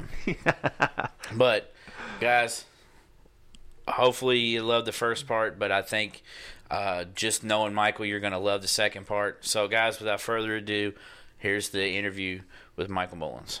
All right, so BJ and I are here with our good buddy Michael Mullins. How's it going today, Michael? Oh, I'm swell. Thank you for having me already. I love it. Yeah. So Michael, if you haven't seen it yet, has released a new song with his band Kingside. I love the song. He sent it to me a day before, but we're gonna be talking about some stuff with his music. It's a little different, change of pace for BJ and myself, but just we both know him pretty well, so we wanted to bring him on. You can tell the people I'm actually musically retarded. You know a little bit about music, but no offense to anybody, I know nothing about music. Dude, easy with the R word. Yeah, easy. that's what I said. That's why I said no offense. No offense. No, I understand. No, it's okay. And you're probably not. You're probably underselling it. Everybody likes music or noise in their own way. You've never heard me play the drums. Playing an instrument is not the same. No, this dude is literally like the most musically... I won't say musically inclined because I don't know how he sings or anything. But, like, as far as listening or anything to music, this is the least amount I've ever heard any person ever. The dude listens to one thing and one thing only, and it happens to have that line in the album. Really? Yes. Watch the Throne. It's the only thing this dude listens to. No, that's not true because today you came in, you go, oh, what's that music playing? It was a little bit of Zeppelin. It was. So it's classic rock, and then it's probably some trash hip-hop that is not... Watch the Throne. Watch the Throne. Favorite album of all time. There's nothing wrong with that. Zeppelin's a nice drop too. I mean, we gotta give the respect where it's due to the forefathers of music, and that's definitely one. So speaking of that, let's go to it. I mean, just kind of starting with some of these questions we have. who or what? I mean, I realize your mom has been the chorus teacher at Portland for a couple years. I'm not going to say anything that would show her age because she is a saint. But who got you into music, or is it just the easy answer that Phyllis did that? The easy answer is Phyllis. That's like the biggest thing. I think my brothers and I used to joke around about coming out with like a Hanson type boy band back in like the early days of our youth. But no, dude, Phyllis is completely the reason why I'm into music, and just the love that my entire family has for music, really. The encouragement I've gotten from them has been ridiculous throughout all the years, no matter if it was metal, if I wanted to do polka, I'm sure they would love me if I would do some polka. So, like, I don't know. Really, I listening to music with your buddies when you're younger, you either just really like it or you don't like it, but for the small group of us that, like, love it, and we know right then and there this has got to be a part of our lives. I think I was just born to be a part. See, that's what sucks is like I feel like I might love music as much as you, but I'm like so musically R-word, as BJ would say. Like I'm like I can't sing, I can't play an instrument, but like, dude, I'll download albums like no, man. I love it, dude. Some of the most important people that we never give credit to are the scouts. The scouts of music, the people that go out and find the talent. Like, if you have an ear for music, man, you have an ear for music. Whether or not you can play or sing, it's a different story. Well, see, that's the thing. I have an ear for the music that I like. That's what's crazy about it. It's like, dude, I'm the best scout for me. Yeah. But, like, for other people, music is subjective anyways. If you look at, like, the early 20th century, there's a wave of music called indeterminacy, and it literally is like when people put alarm clocks on stage and make them go off at different times, and that's music to them. Like chaos is music. Like these are all like John Cage. It's a what do you call him? He's a, I don't even want to say composer, but he wrote music, and he passed away. So he's an older dude, but like he would literally put a microphone outside and record the traffic. And then be like, that's a song. Yeah. Like, it's just subjective. And you got those wackos, and you got people that actually know what music is. I'm the same way, almost. Like, I'll turn a blinker on and be like, oh, okay, I can put a beat to that. Yeah, I'm like, oh, okay, yeah. There's rhythm all around. So, I mean, speaking of that, you throw your earbuds in, or if you're rich, you throw your AirPods in. What would you say you're usually listening to? Or is that such a, like, off-the-wall question because you listen to so much different stuff? I don't know. No, see, people always say, like, oh, I have a diverse, like, sense of music or taste of music. I do. I think I do. I love bluegrass. I love metal. I love, rock. I love alternative. But really, I'm getting into this electronic stuff. I don't know why I like dubstep so much, but I do. And that's so strange because people are like, you're just like, do you want to go to festivals? I'm like, yes, my wife and I love going to festivals. I would love to be sweaty in the middle of a field right now listening to like some Excision or Skrillex or something. But on the other side, I love the chill stuff. I like to listen to a lot of mixtapes and beat tapes. Like my brother, he makes music. Shout out to DJ J Van. He makes some music, and before he gets his artists on there, I love just listening to his beats, man. And even going back to like my brother Matt. Matt used to make beats. And I never knew that. I mean, they'll hear it a little bit. Again, shout out to White Chocolate. Yeah. But no, bring it back. All that stuff, man. You enjoy what you enjoy. Greg Laswell. Nobody knows who that is, but he's one of my favorite singer-songwriters. He writes for a lot of the stuff that you hear on like Grey's Anatomy. Those like those. What do you call those? I'm sure there's a lot of females that know who that guy is. They just don't realize they know who he is. He was married to Ingrid Michaelson, which is another prominent chick. They're all just indie artists. Man, and I like rap. I like rap, and I like all different types of stuff. Well, see, what's crazy is I would watch shows like Shameless or like 13 Reasons Why, and I would find so much music that I like. Dude, 13 Reasons Why, there's two people. Lord Huron. Lord Huron, dude, is amazing. Yes, and then, fantastic. What's his name? The guy from 13 Reasons Why is in a group right now, and he's like touring. The main kid from 13 Reasons Why. Did not know that. I'll have to check him out. And they also had a Khalid song on there, which I already liked Khalid before Khalid. that. But Khalid was on one of the songs. Wallows. They were on the Tonight Show with Jimmy Fallon. They called "Are You Bored Yet?" That's their song right now. I'll have to check him out. I don't know his name, but the main dude from there. Well, when we talked about it earlier, I'm sure it depends on mood too. What kind of you're getting into. Yeah.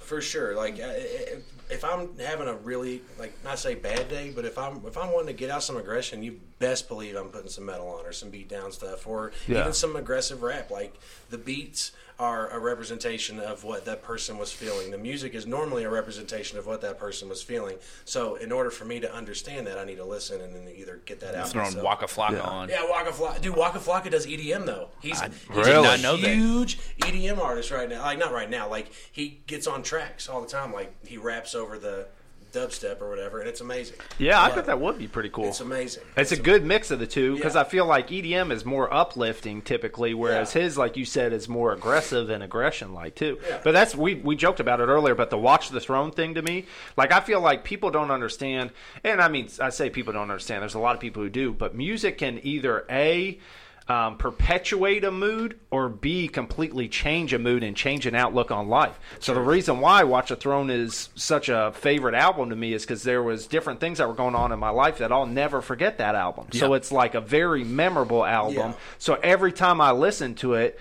you know, I have fond memories come back as well too. So I feel that. Yeah. Nostalgia is a huge part of music. Yeah. Absolutely, yeah. That's why I have so many of my favorite albums because it's crazy how you'll hear a song and it's like, oh, dude, I'm there. Yeah. Literally. It's nuts how you. Yeah, that's a good point. I didn't even think about it. And there's nothing else like it that does that too. I feel like as far as flooding your memories like that, like music is a different level to it. And talking about flooding memories, a lot of people won't know this, but the way we actually met was because our parents were business partners when we grew up, when we were younger.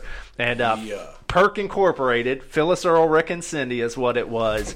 And they had a couple of different businesses, right? So we love to get off the beaten path with these questions.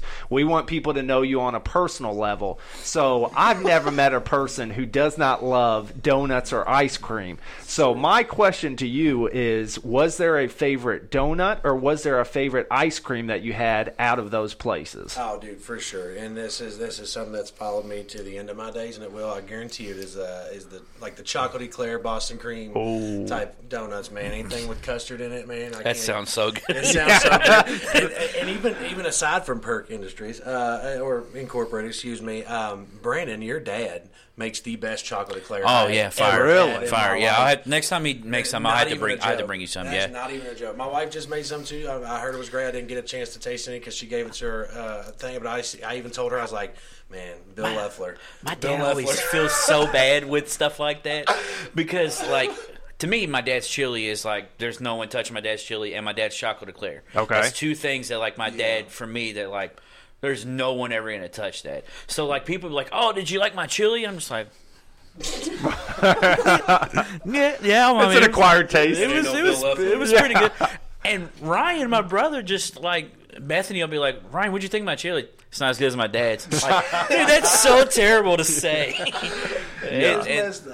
But my dad always feels bad. He's like, don't talk about like my food that I'm making because it makes other people feel bad. I'm like, Dad, it really doesn't. Like, I think you're giving yourself too much credit in that aspect. But like, your food is fantastic, but I don't think you're really. No, I feel that. My mom, other than instilling a joy of music into me, has also made mac and cheese pretty much always and forever, and all the kids always love it. And like, I'm taking her recipe and gonna build, not a business off of it, but at least half of my recipes will probably be influenced by her and her cooking. So like, there's a good thing about like the food that was prepared for you whenever you were at least younger. And Bill Loeffler always sticks out to me. I can tell you that. Yeah.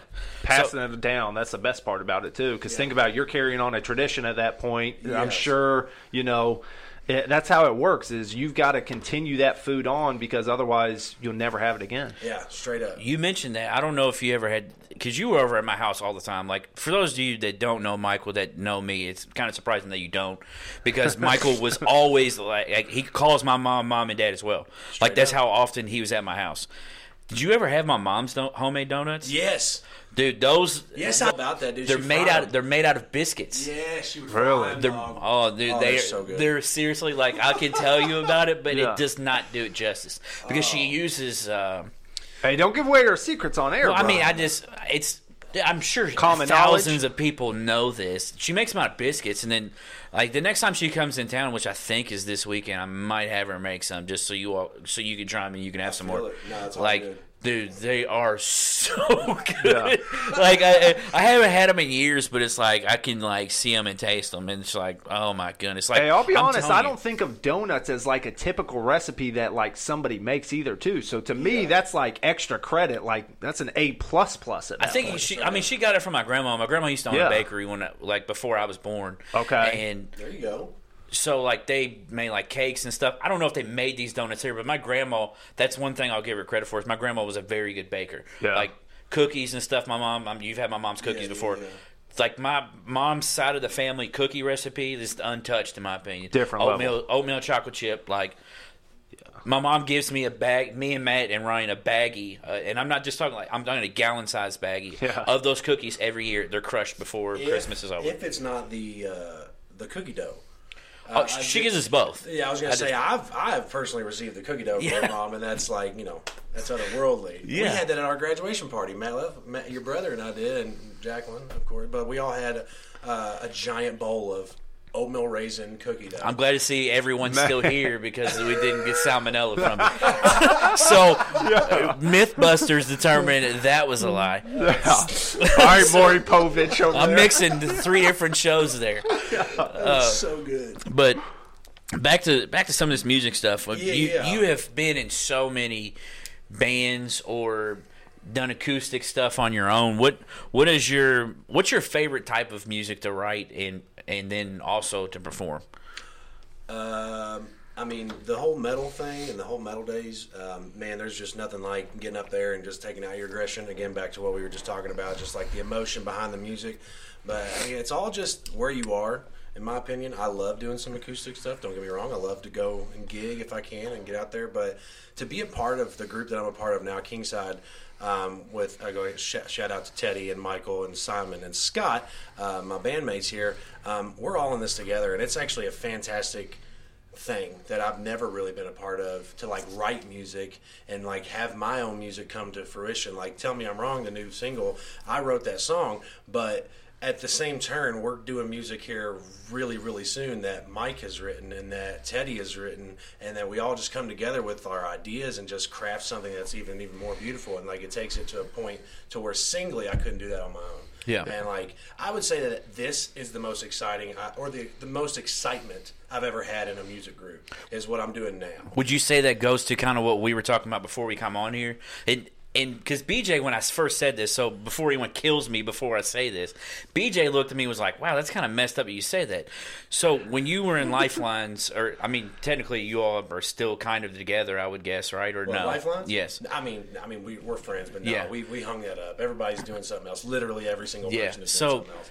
we had talked about it separately that music is predominantly your passion, but you knew that was kind of a dying breed. Yeah.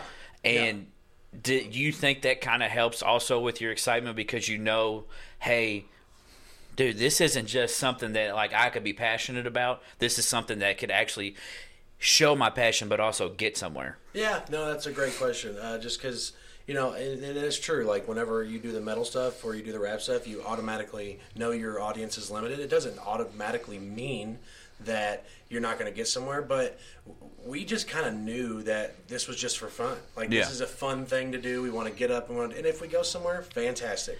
But like this Kingside group, yeah, this is something that we think is fun. A, B, I need music in my life. I can tell you for sure I need it. But C, like the singer-songwriter type of deal and like the rock stuff and like the alternative, not easy listening, but the stuff that we're going to be putting out, it just has a far wider success rate than stuff like metal and stuff like rap. And that's just facts. Now, metal bands are huge, don't get me wrong. Yeah. No. But like they are so few and far between comparative to the genre that we're looking at now. Yeah. Which is hard to even kind of put a finger on what we will be, but the whole not aggressive, not screaming, and the more tasteful, if you will, type of music, that everybody can sit and listen to. I feel like that has a bigger shot of going somewhere. So I'm excited for that. I can't It's lie, still man. fun. When you told me what, like, I know, like, locally or, like, in our friend group, a lot of people know As Cities Burn. And that was what Matt compared your song to, so that was immediately when I thought. But when you told me the type of genre, I'm doing air quotes here, that you almost reminded me of how Post Malone has talked. I feel that, dude. Post Malone's awesome. Post Malone's I love Post Malone. I've never hidden behind that I love Post Malone because I love the dude, because a lot of people think that he's fake, but I think he's actually one of the more real people out there because he doesn't care what people think and he makes the type of music he wants to do. Yeah, that's what I give him credit for. Also, the fact that he comes from a similar background as like me, and I would say you, but like more so me and your brother. He loved metal. Yeah. He loved the Devil Wears Prada. He loved all these alternative groups. So like he was already more well vested than somebody, in my opinion. Now he can sing well, like that already. Post Malone can sing fantastically. Take away all the effects. Him and an acoustic guitar, it's gorgeous. Yeah. But like you going into something knowing that there's more than just this I think is going to be a helpful thing. Like there are plenty of artists that I would love to share the stage with that are nowhere near going to be the type of genre that I'm with. And I think that's a beautiful thing. I think that leaves you open to it with saying we're not in a certain thing. Like, not to say like, this is going to happen, but like I could see you with the way you were talking about the different types of music. I could see you opening for someone like a Post Malone, because it seems like those guys like always try to get someone that's so different. Like I saw Travis Scott 2 years ago and Khalid opened for him. It seems like they try to get that. And that's. I feel like Post Malone is that type of person. No, I feel multi-genre shows are becoming a huge thing. So realistically, like you have to be aware that there's other types of music out there. You have to be aware that you are not in this, and you are like alone per se. Like Post Malone is not the only type of music out there, and he realizes that. Yeah. But he also knows like this is what I'm making. This is what I want to do. So either stand behind me or don't. Yeah. That's kind of where we are with it. Like, we're going to come out with the stuff we want. Not everything's going to be consecutive and concise. It will be done to the best of our ability, and stand behind us if you want to. I mean, my thing that I've always been amazed with you is just, like, because you, like we were just talking about, the different bands that you've been in. You've had your hardcore bands. You've had your bands like you have now, and you've done your acoustic shows. It always amazed me, the range of your voice. Thanks. Like, that's because...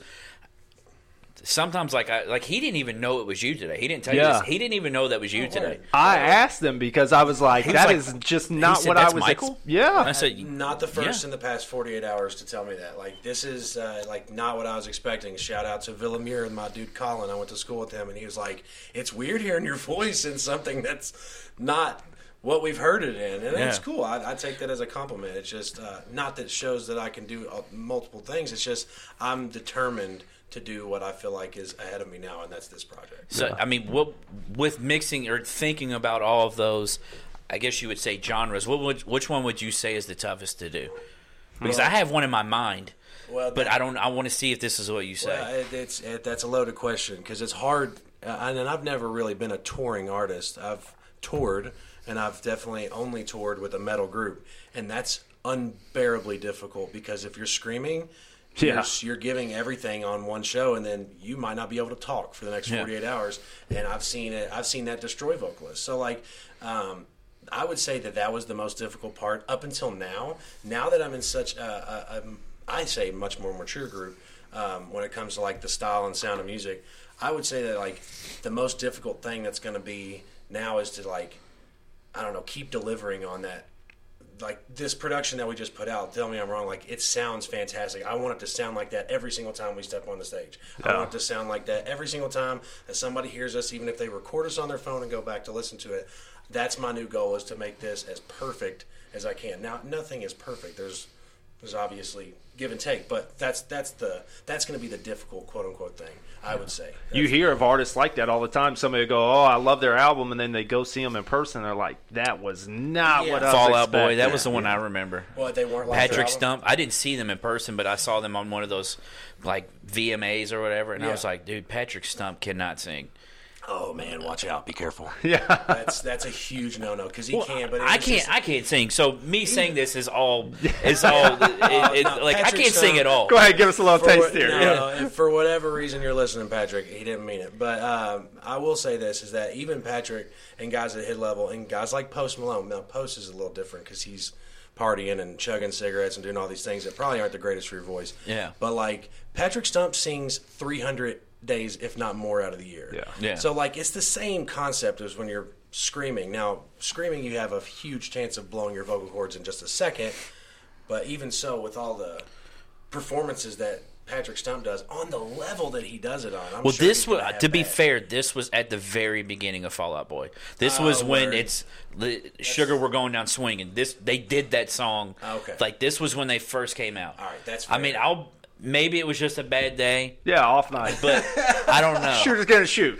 Maybe it was just a bad day, but like you picked a really bad day to have a bad one because it was like I was like, dude, this is really bad. Yeah, everybody has them. Everybody Yeah. has them. Every single person. I've gone through and listening to stuff that I was a part of back in Lifelines or back in They Can't Bring Arms whenever there's a chorus that hit and we were supposed to be singing clear and it's just like, oh my gosh, I sound like a trash compactor or something. Like, what is going on? Yeah. Like, it's just, you have good and bad days. Exactly what you just said. Yeah.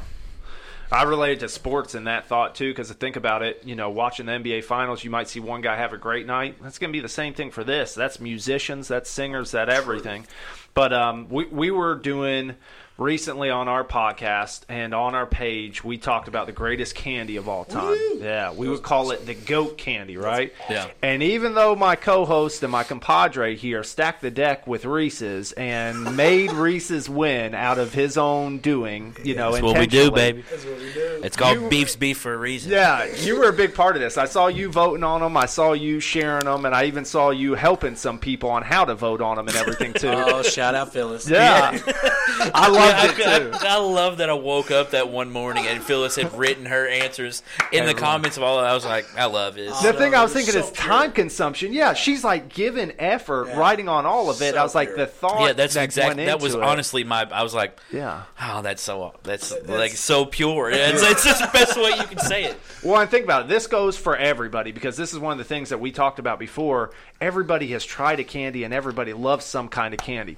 So what we want to do is we want to see, first of all, was there a candy that you thought got robbed? Or maybe the better question is, what was your favorite candy either on the list or off the list at that point? I mean, going back to what you just said about B-Lef, I'm certain he stacked it with Reese's because, I mean, him and his family ingest that stuff more Yeah. so than I've ever seen. Yeah, it's kind of a thing. The Lefflers are the sole reason the Reese's company is still in. I like the big cups, the Reese's big cups with the thick chocolate. I'll tell you that much. But That was not on there, It but wasn't like on it there. was, because I didn't want it to be what he still accused me of doing. Allegedly. So I didn't put it on there. I would say that the Reese's egg or the holiday Reese's that did win, and I had to confirm that is what won, right? Yeah. Okay, that probably is that's fair. I would say that. I mean, everybody loves them eggs and them little trees when they come Not out. this, and the not pumpkins. this guy over No, here. it's fine. And again, if you're a Leffler or Mullins, apparently you do. But Yeah. Or any red-blooded American.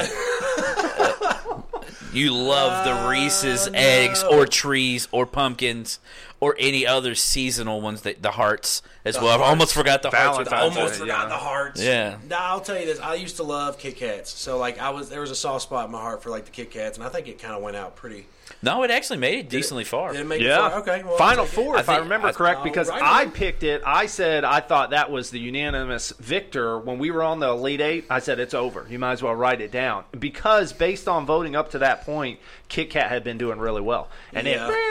Let me ask you a question, because I asked him and Steve Wade, which Steve Wade is apparently like, dude, he's like, I don't even know how to explain it. Dude only likes fruit candy, and that's like it. Oh, I know the types. I like both of them. Yeah.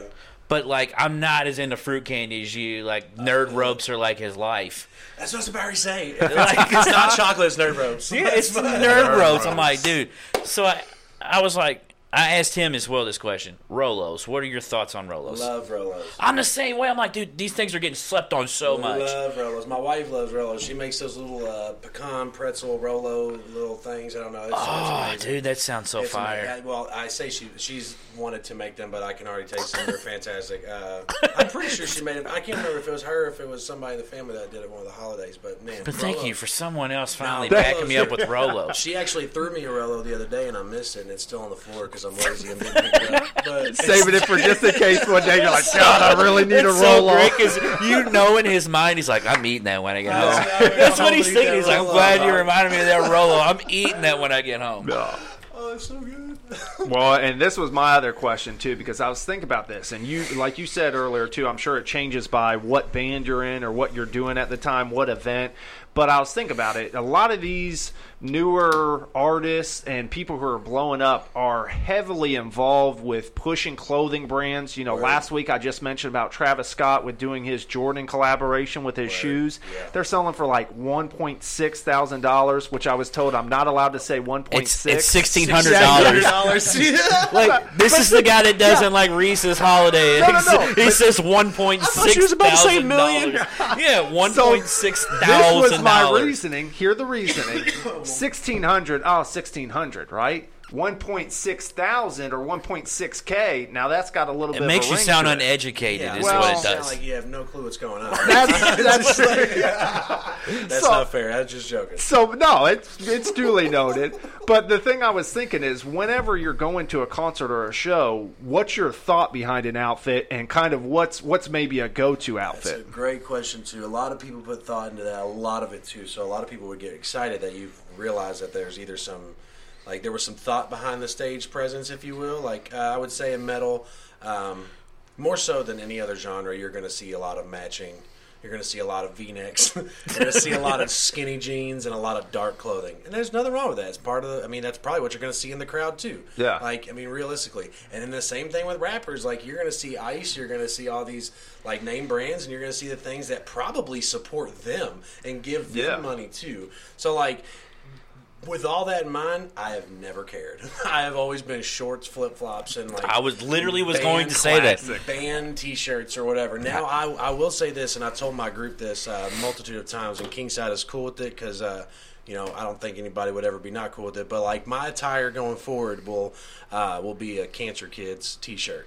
Yeah. More than likely, I will have a different Cancer Kids T-shirt, like a Team Elijah or a Team Iliad or whatever. We'll have that. For sure, I will have that. Now, whether or not I have a hoodie over that or not, but that's going to be my thing because I want to bring attention to something with not having to like directly speak about it, which I still will speak about it. But if somebody looks up and see like, what's rhabdomyosarcoma? Who is Iliad? Who is Elijah? Who is Jameson? Who are all these people? I mean, that's just bringing that's bringing awareness to something bigger than yourself, and I think that's something that I now feel called to do. And I think the guys in the group are like, that's awesome. And they want shirts. They want to support. And that'll just do nothing but good, in my opinion. Yeah. So oddly enough, I forgot that this question was, I looked at it. I was like, oh, that's cool. Because like, I really want to talk about that. I really want that to be something going forward that people know is important to us. Yeah. And so I think fashion would be a good way to bring that out. That's so much deeper, though. To me, that takes fashion to the next level because before you said all that, I was going to say until you get a sponsor. Well, now hearing that, it doesn't matter if you get a sponsor at that point. That's going to fit right in with a sponsorship because think about it. Any sponsor will want to get behind that as well, too. I feel that. I feel that completely. I'd rather sponsor like Norton's or St. Jude or like these places that actually need – that, like, if a rapper's got Ice and all these things and he's getting paid to wear that stuff, that's awesome. But I would much rather take the given ability to me and use it to spread awareness for something else that's bigger than myself and way more important. But let's be honest, though. It would be dope if you had a St. Jude chain, though. That would be dope. That would be dope. That'd be just came out there doing this music, just like playing the acoustic with a big St. Jude chain. No. Like, what was it, Migos? They got a couple, like, cool, iconic things, if you will. Like, the whole Danny Thomas guy, like, he started this, St. Jude, obviously, and you all can do the research on that. But I did, like, actually. It would be cool to have, like, a Danny Thomas chain. It'd be cool to have like an actual St. Jude chain. It'd be cool to have like their little half crescent with the child, the profile of the child. It'd be cool to have all that. I would. I gotta watch what I say. I would rep that. Yeah. Well, see, I didn't tell you this. I told him this. I was so touched and amazed at that hospital in Memphis. I literally got home that Sunday. I got home late Sunday night. That Monday, the next day at work, I was like working or whatever, and I had a little break. I literally got on there, put my credit card in there, and have been donating that Monday since every month since then. And anybody that listens to this, because I know we're going to get a lot more listens because you're on it, and I know that you know a lot of people. Not to pump you up, but I know that. And cool. Please go and either A, do your research on St. Jude because you'll be blown away once you see all the stuff, and B, donate. Because dude, it was like nothing to me to $25 a month. It's not that much money. Yeah, you spend more than that on freaking fast food or stuff you shouldn't have. That's not that much money, but that $25 helps a ton too. Yeah. And think about if everybody does that makes a huge difference. They have all different types of quote unquote merch stores on campus, which is awesome. Well, like two of them, I say all sorts, but one of them is the ALSAC, which is the main funding source for St. Jude, and it's Danny Thomas created that as well. But ALSAC funds a lot of what St. Jude does, and they have a little poster board in one of the merch stores, or their I say merch stores, I'm used to saying merch, but their merchandise store, whatever. Their gift shop. Their gift shop. That's the word I was looking for. The gift shop. Gift shop.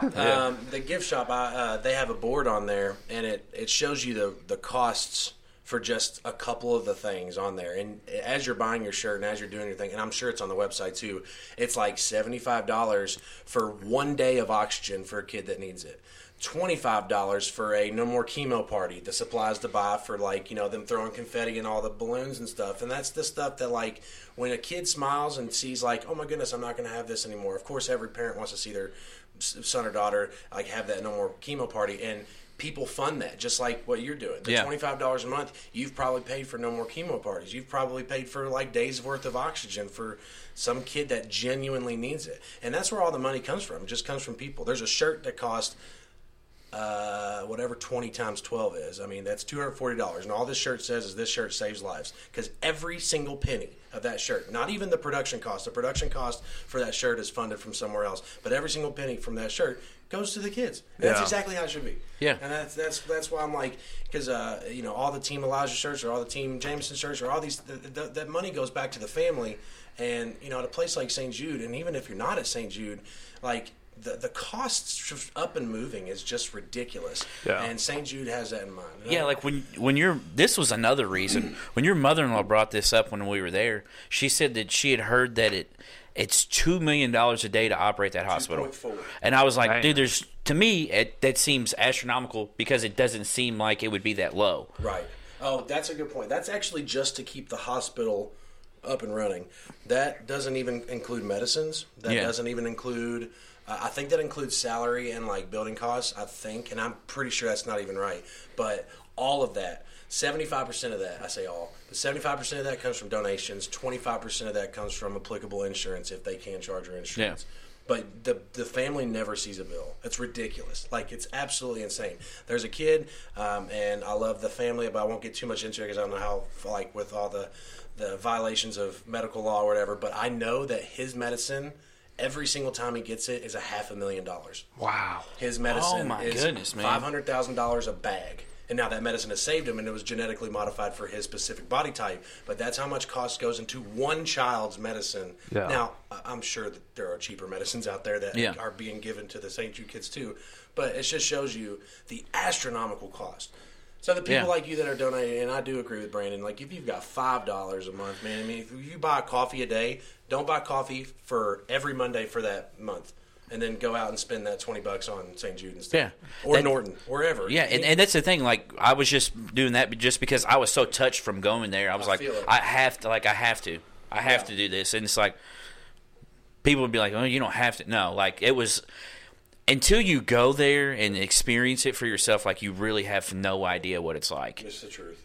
But that's true. That's very but true. back to some more music stuff. That's cool, man. Yeah. No, St. Jude helped birth this group too. Let me just say that right quick. The Kingside guys, we weren't Kingside at the second, but and I don't know if I'm jumping a question here, but this is a perfect time for me to say is that these guys gave me an outlet while Iliad was in his treatment and while we were all there. These guys gave me an outlet unlike anybody else was able to. Now, it was awesome to see you guys come and visit, and don't get me wrong, I would have wished that you guys could be there every single day. But these guys were taking my music. At the time, it might have been we were talking about maybe just being the Mike Mullins band or whatever. But I don't like that idea, so I think we all came to the conclusion to let's all write, let's all do something bigger and better here. But they were there for me and allowing me to give them my music. They were recording and writing and arranging my music and sending it back to me, and it was just this collaboration that kind of let me escape in a absolutely cool way, and in a way that I'll never forget. That's another reason why Kingside I feel is going to go, not go places, but go farther for me and where I feel it could go, just because the attachment that I have to these guys. Mike and Teddy and Scott were with my drummer and guitarist, and well, the drummer is now the auxiliary musician, but we can get to that later. The new drum, they were all there for me in an exciting way, and I just needed to get that out. Like, thank you guys. I know you guys are listening to this, and thanks for letting me represent us today. But like, for real, thank you all for being there in an awesome way that nobody else was able to be. I have to ask a BJ question because BJ brings the humor part to this in these questions.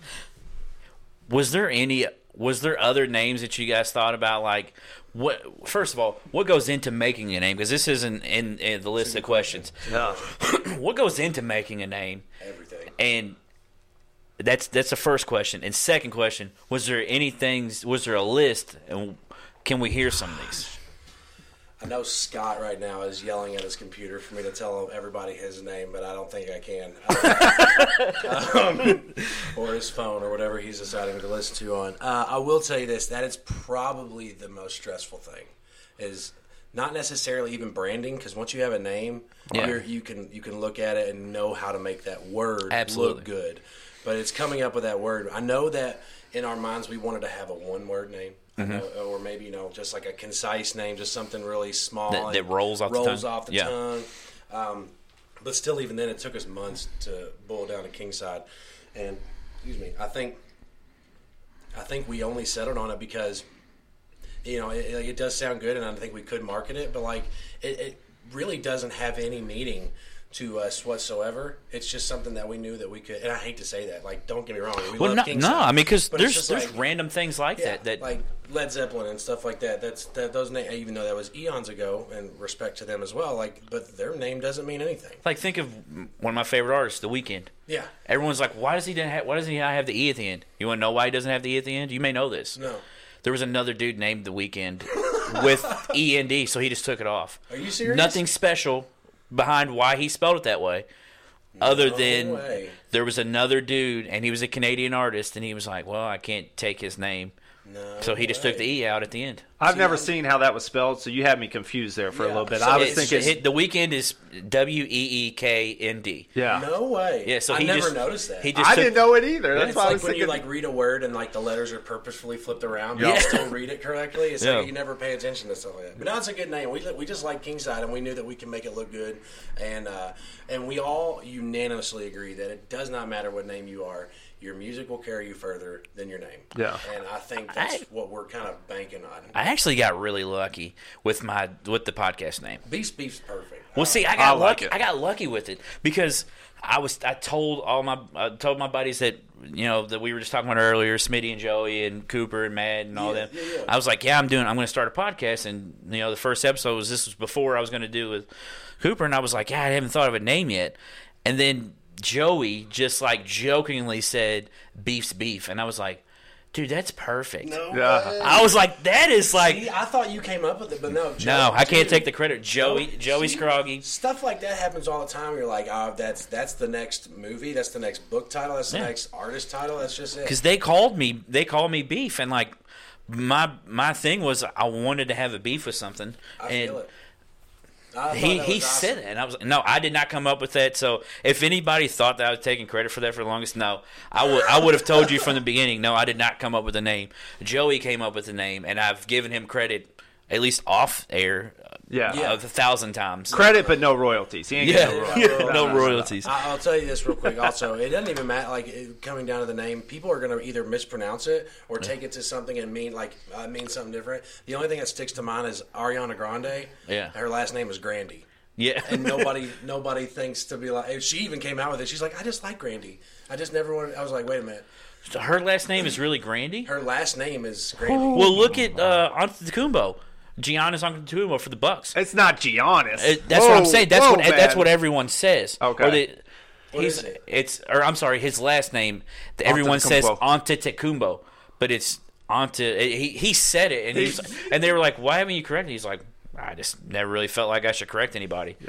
I think it was actually Charlemagne the God in his podcast that came out with that was interviewing her, and she's like, "Yeah, I just always liked Grandy." He's like, "Whoa, time out, Grandy," and she's like, "Yeah." I've just never corrected anybody. Like, Yeah. so people are gonna. I mean, and she's still announced as Ariana Grande. Like, I never knew that. You like how I just blew your all's mind with The Weeknd. You just blew my mind with that. I'm gonna have to did- do some deep research on this, not on her name, but on Yeah. the actual artist. Yeah, I don't even know who herself. she is. I may have to Yeah, Google yeah. her. no, Google it's okay. images. I know who It's- she it's is. a- yeah, I know who she is. she's up there with all the stuff that I don't necessarily listen to, but they're around. Yeah, so I think some people, when they listen to music or listen to the radio, or especially like today's rap, they think, man, dude, writing this stuff is so easy. Like I could fart in a microphone and make a song. Like this is like they. And I'll be honest with you, I'm kind of guilty of this sometimes. When you hear like Farting in the microphone. yes, I'm farting at a microphone. That's True. why I wasn't here last week. I told you I was on business. I had pink eye. That's actually what happened. Pink tea. So I mean, they think, yeah. I mean, it's so easy to write a song. What explain to people like what really goes into writing a song. All right, let me address the misconception that people can do it, because when my one response to always to people is then do it, like do Yeah. it, Yeah. and then you will see how difficult it is. Now, if you've got the voice, if you've got something in your head, like these songs, at least the ones that I was a part of crafting before bringing it to the guys in Kingside, some of them are just in my head, and it's just a matter of like transcribing it from thought to actual tangibility. But it's not easy to do this thing either alone or without the help of somebody. Ghostwriters. Those exist. Like songwriters are huge. Oh, yeah. Like we all know Wagon Wheel, but Wagon Wheel wasn't written by Darius Rucker. It was written by old Yeah, it was whatever, Old Crow Medicine Show. Yeah, and that's a huge example. But I don't know if you guys have heard that song. I've never heard Wagon nobody Wheel. ever heard. We already heard it today. Like I just heard it again.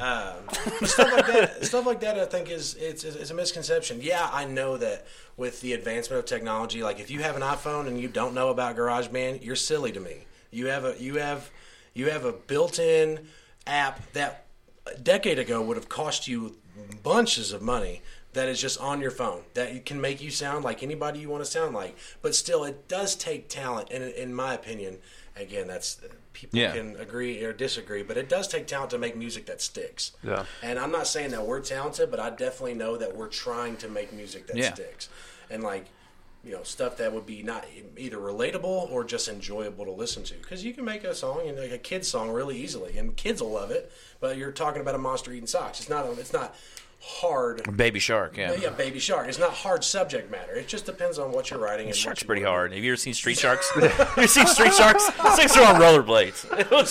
Street Sharks are pretty hard. The thing that blows me away, though, too, is think about how much music there has been over the years, and to do something that's different and then to draw inspiration from that, but to change it, man, that's what I think about over the time. I'm like, if you are writing your own music and you're doing original stuff, like now I kind of understand why people do covers of stuff, because that's such an easier route to go, even though it's Yeah. still difficult in its own right.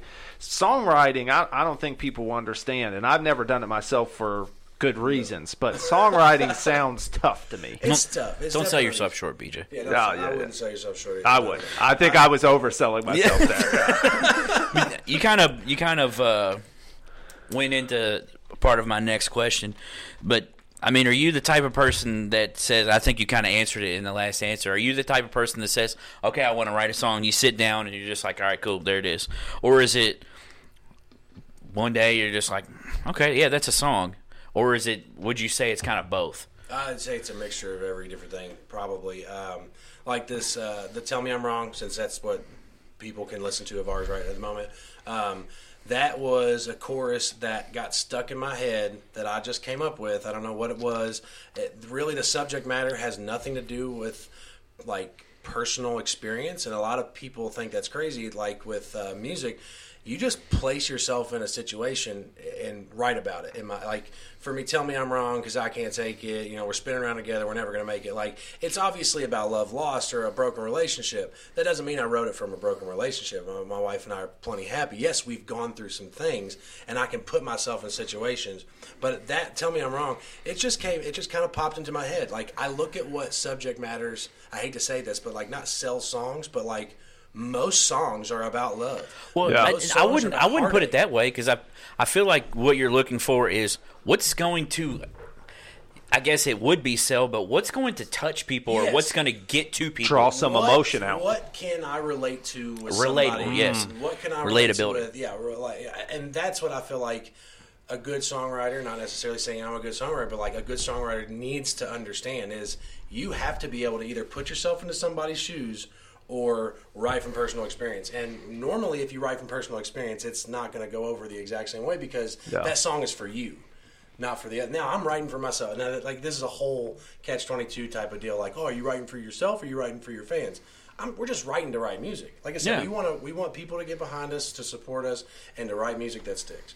Yeah. And I think, when you're writing a song, anything can come to mind. Like the next songs we have coming out, it was just a riff that I had in my mind, like on the guitar. Is it going to get more? Is it going to be more catchy than this one? Because that like possible? I literally just like wake up at like 4:00 in the morning. I'm like, oh, did I hear it? There it is again. No, I think if you can write a catchy song, that's awesome. But I do think that each song speaks its own specific language, and I think when you're able to like repeat a song and have it stuck in your head, and that language spoke to you in some way.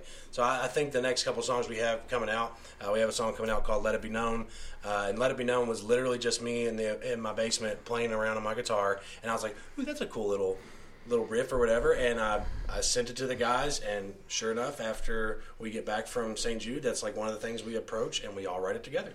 And it was just a cool little thing that, you take an idea and you take a riff and you craft a song about it, or you just have already had it in your head. Yeah. Like I think it could be either or. It's a hard question to answer, but Yeah. I think that's about where we are with it. Well, I'm sure that changes day to day with it too. And speaking about changing day to day, typically a lot of people eat breakfast on a day-to-day basis, right? Yeah. And I would say typically the go-to breakfast is cereal. And as we referenced in this episode earlier, we're bringing out a new bracket, so everybody gets to have a little fun with that as well too. And we're going with the cereal bracket. The cereal goat, baby. What's So, the cereal goat? To persuade some listeners and to get them on your side to help push your cereals towards the front and have them win all their brackets, sell us what your favorite cereal is, or maybe reference a couple of them at that point. Well, I'm going to reference a couple because my fat butt already talked about them because I saw the question. All right, so Cinnamon Toast Crunch, Fire. Victor, Yeah. like already in my mind. But then again, sometimes Cinnamon Toast Crunch cuts the roof of your mouth, dog, and I ain't trying to have it all the time. Yeah. So like, Yeah. It's the struggle that people go through for. everybody like Captain Crunch and all that stuff. I mean, all those hard cereals are going to cut your roof of the mouth. But I think that Cinnamon Toast Crunch has always been my go-to. Tied for second are both the Pebbles. The Fruity Pebbles and Cocoa Pebbles. I love them both. They make the milk the best. That's what blows my mind is some people, and if one of you two are these people, I'm going to be really upset. But that eat cereal and then don't drink the milk afterwards. No, not No, that that's- person. No. You're pretty much a psychopath if you do that. Yeah, no, that blows The my other thing mind. that makes you a psychopath with cereal is if you pour the cereal first. What? Or I'm sorry, if you pour the cereal I was second. like, my oh, bad. My we're bad. all No, Yeah, no, yeah, my bad. that's I said that completely wrong. No, if No, you pour Only time the cereal goes second. The only time it goes on top of the milk is when you're refilling. making your a second bowl. Ah. Absolutely. Absolutely. Hashtag Yes. power move right Absolutely, there. yes. There's no way you pour the cereal second unless you're making another bowl. Well, that was my analysis too. Was clearly you like the cereals that make that milk nice and flavorful after for as well. sure. Like- Which probably every cereal, right? But Yeah. those I'm sure two everyone are can guess what my probably favorite cereal is. What, your favorite? Blueberry cereal? Morning. I don't even know what that is. Raisin Hey, that's a Bran. classic. Don't be disrespectful. Blueberry Morning? Blueberry Morning is That sounds classic like a- and it's healthy. Sounds like a place we shouldn't go to in Vegas. or should go to because blueberries are delicious. Depending on who you are, Gosh, yes. It's probably a Reese's product, bro. Reese's Puffs, baby. Reese's, man. Are your brothers like this too? I don't know if that's their favorite, but I think it's Ryan's, but I know it's mine. I know it's Yeah. The only one that matters. That's so good. No, I can get down to some Reese's too. I just like all cereal. Actually, unfortunately, so we just cleaned out our cabinets at home, and I guess my wife and I got into a habit of just buying cereal all different types because I just threw away like 15 boxes of cereal. Yeah. You know what I'm upset about? That place on Bardstown Road did not last longer. I guess it was What? Baxter or what? No, I guess it was still. It was like a cereal milkshake place or whatever. You literally just go in there, dude, and they had every cereal, dude. You can just get a bowl of cereal. Yeah, but I could see why that didn't last because you can also go into every grocery but store. you can't go and just get one bowl. Yeah, but this is the thing. What's the price per bowl? Because Yeah, you're paying $3. $4.50 if not Yeah, you're paying $3 for a Look, box dude. of it, bro. He said, "Look, But here's the other thing. Here's the other thing with Okay, go ahead. Try to tell into me. no, I'm not telling you. This is a question. You need Okay. to relax real quick. it's about cereal." What kind of milk do you drink with your cereal? It's a hard one because there's a different texture. I feel like. Oh, good man. Whole milk Well, is see, awesome. here's the thing. I know I'm weird with this, but this is the only type of milk I really drink is skim. I don't mind skim at I all. love skim milk, to be honest with you, but I know that's one of those things where it's like that's a quirky thing that I like, but like I just love that stuff. What's most popular though? 2%. I would 2%. Is 2% most 2% is popular? probably the Yeah, that blue top on it. I don't mind either one. I don't think it matters to me. I think I even like almond milk and soy Almond milk. milk's fire too. And soy milk is even better. I feel like in cereal, it gives a different richness. And I know people think I'm crazy. No, almond milk's fire. No, when I worked at the coffee shop. We would get this half gallon of unprocessed, unhomogenized, straight from the cows type of milk or whatever, and it was like $16 for a half. Wow. For a half gallon, like unbelievably expensive. Best milk I've ever had in my life. Straight from I've the heard teat. it is. I hate that too. Like you're like, oh, that's gross, but no, it's not. I mean, whatever. Yeah. It's absolutely perfect. I would love to have a bowl of that, but I felt like that would have been way too expensive of a bowl of cereal. Yeah. Maybe Brandon can arrange that for us at some Yeah. point. We'll have to see. I'm not lactating at the moment, Nah. so I'm sorry. Anymore after the It's procedure. not that time of last the week. year. Yeah. But still, Gross. I thought that might have been at least a chance that we could have had there. So, Jeez. but that brings me to we've pretty much touched on everything. We touched on food, we've touched on music, we've touched on outfits. What's the other thing that goes all with it? Vehicles. I didn't realize this, dude, but you're literally just asking rap questions. Rap Whoa. questions? Yeah, Is it you're rap? literally just at like everything that goes into rappers, You know, other than like what they call women. he But- referenced earlier white chocolate. Cars. And, in my previous life, I don't want to, go into too much detail, but, there's some rap connotations there. So I would say the inspiration is drawn from my past lives and experiences in the hood. And you grew up in New Albany, dude. Well- like it's Nah, there are hoods in New Albany. he dog. did. He grew up by Graceland. No, I did not. First of all, know. Allentown, PA. That's a tough part of You town. didn't grow up there though. You moved here. Well, it depends what your definition of growing up is. And then Jeffersonville. You had no choice but to grow up. The When you were in YMCA, Allentown, The I said, I'm YMCA sorry. I raised didn't me. mean to step Yeah. on toes. Don't hurt me, dude. Well, and you're getting us off. You're getting us off topic here. No, I think it's awesome. What we were wondering is basically forget money, forget everything. If you could drive a car for the rest of your life, and it could be any car, any model, any make you wanted, what year, make, and model vehicle would you get? 2004 Scion XB. Boom. Really? The only reason why it's the Scion is because we own a Scion, but it's not the old box type. Is because when I first saw that car, I don't know what it was, other than a Corvette. I'll tell you this: I used to love Corvettes as a child. And I don't know. Again, it looked like a hot rod, or it looked like a Hot Wheel, and it was just the normal thing. I feel like for boys to like sports American cars, muscle. American muscle cars, or whatever. Yeah. But then Kosuke, my brother Kosuke, he loved like tuner cars, and he loved like the Nissans and like the whatever the crazy Formula One cars are. He loved that type of stuff. So like I was around a lot. Matt loved Mustangs. I was left, but when I first saw that Scion on TV, I don't know what it was. There was just like something generational about it because of the way like you could customize things. And that they stopped doing that later on in the production. And Scion now is technically a classic because they don't make them anymore. But there's just something that stuck out to me. Like I was designing my own Scions at like 12 years old on the internet and like trying to figure out what would be my perfect dream car. My first car ended up being a Jeep, which not too far off from the body style, and I just love that type of stuff. I think I would, if no money was involved, I might check out a Land Rover. Those look tight. Yeah. Those look dope. I think that would be pretty cool. Or an RV, like my grandparents or Tessa's grandparents love camping and doing all that RV stuff. If I could buy a dope ass, Yeah, dope RV.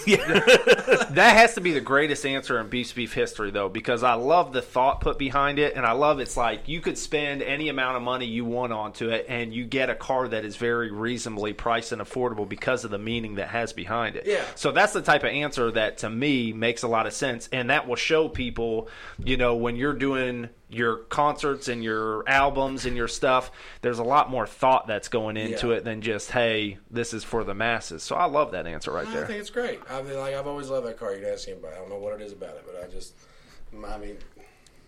BJ, what's your answer to this? I'm curious now. Because I was like, I have to give an answer to this too, but I have to think about it. So that's why I'm putting you on the spot The first. tough thing for me is like there's certain iconic cars that I always said if I ever, made it, air quotes, made it, then you would have a garage of all those cars. Yeah. So like we talked about, there's a couple of classics that are American muscle cars that I would love. I won't list those because there's too many to name. I feel that. My first car was an 83 Cutlass Supreme that was iconic to me. Like that will always have, talking about special spots.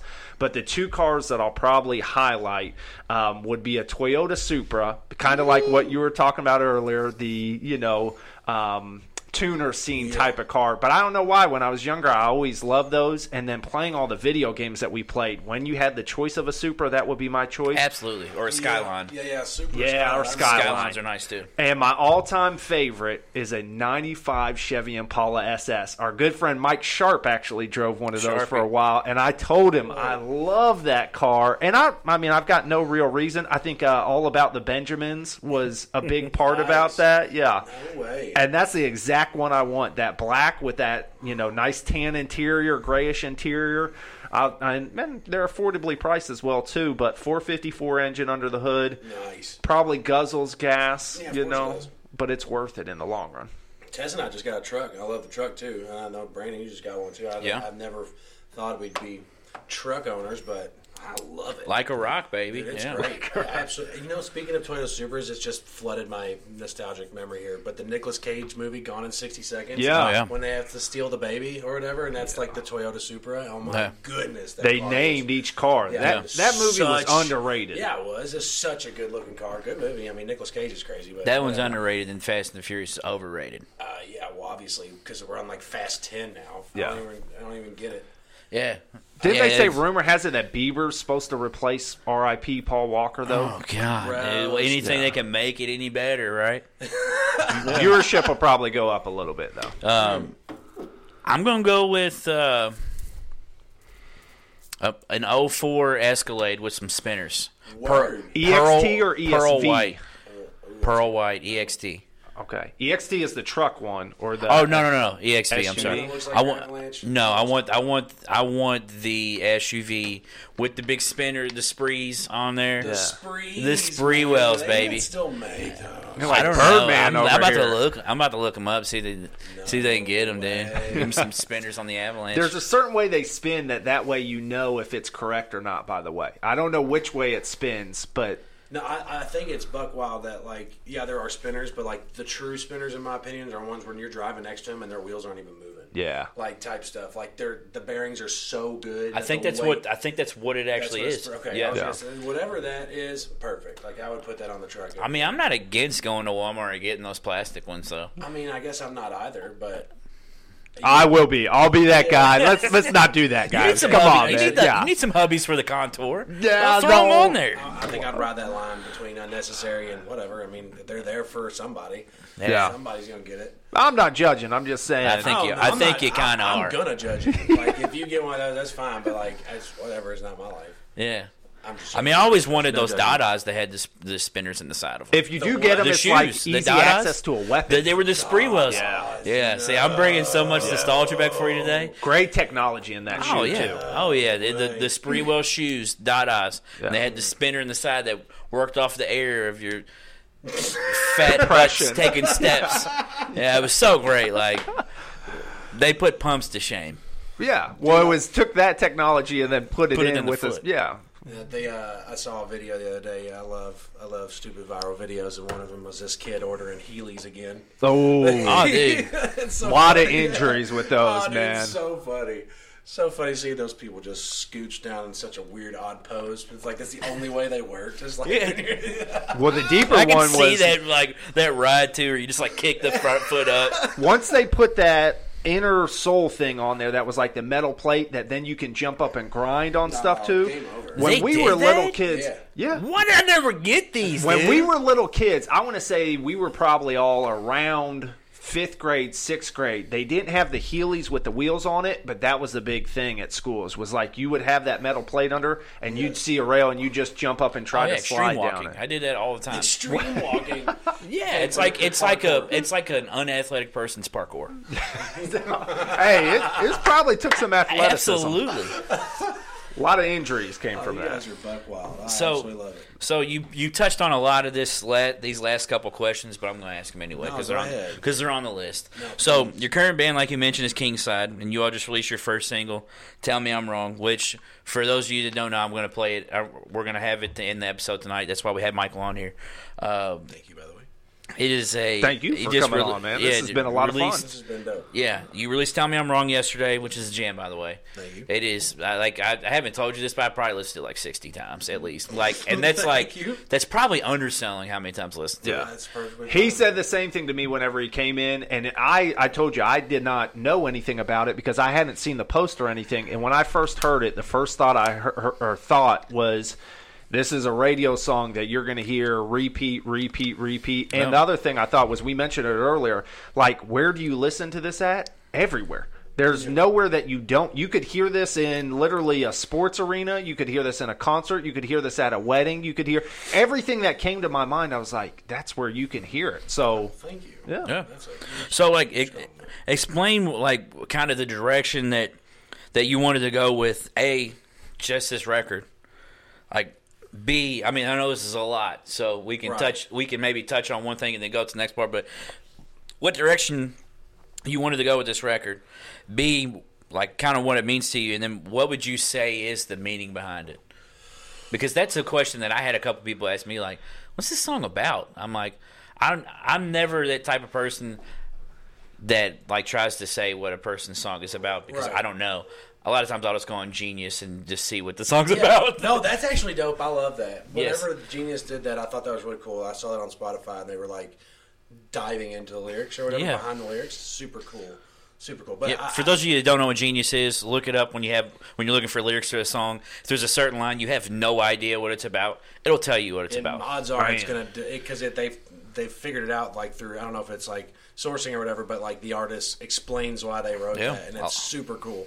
Not unfortunately so, but like with "Tell Me I'm Wrong," like I said, I kind of just put myself into a situation where, like what is it that people and you always want to make it as open as possible so that you can relate to it even more so, like people can have a better chance of relating to it. Yeah. Obviously, the song is about love lost or a failing relationship, but like the singer or the subject matter obviously wants it to work. Like, tell me I'm wrong. Like, Right. please tell me I'm wrong. This is silly. Like, we've if you want to look at it, like, we've overcome so much. How are we going to let this stupid little problem come in our way? Or whether it be like, like I have a problem in my own life that's not about a relationship. That's just about this one thing that I struggle with, or this Yeah. one thing that I, might need guidance on. Like, it's better, in my opinion, to write songs like that, like where you can. It's overarching. Like, there's a couple songs that we'll have coming out on our first full length. So to describe the direction of the record, it's kind of like we want to just write whatever's on our hearts in a sense. And like I said earlier, I'm with an unbelievably talented group of musicians and writers. Mike, our bass player, writes wonderful songs that are completely different than the stuff that I write. And then our guitarist, Teddy, writes completely different songs than the stuff that I'm writing. So, like, that's already, like, a huge positive for us. So, like, we're going to have such diverse music, not like one song metal, one song rap, but Yeah. one, all in this overarching genre that is Americana music. I would say that the direction of our first full, tangible, multiple song release would be that we want to show you that we can do a lot of different stuff. So this also wasn't on here, but it's crazy how many questions come into your mind Yeah. when stuff is going on here. So was this song your all's first release either A, or was it A because this is the only song you guys have done, or B, you guys felt like this is the song that you wanted to represent you all? That's a great question because we have like 30, if not more, ideas or if not completed songs ready to go. I feel like I say 30, and that's like overarching, but like realistically, like I at St. Jude wrote and sent to these guys probably 10 to 15 to 20 songs. Mike and Teddy have been writing together for a couple years. They've been in the same groups. Mike has songs. We constantly like voice memo each other and tell each other like what we have on our minds, or like, hey, I'm writing this song. Teddy is writing an awesome song right now that we want on our next like release. So like the way we're doing this, we're doing a single, and then we're gonna have a couple more songs, and then that's gonna be one project, and then that project will be out for a few weeks, and then we'll have another single and another couple songs to support that one single. And then finally on our third release, I think we're going to try to put it all together and compile one big tangible CD.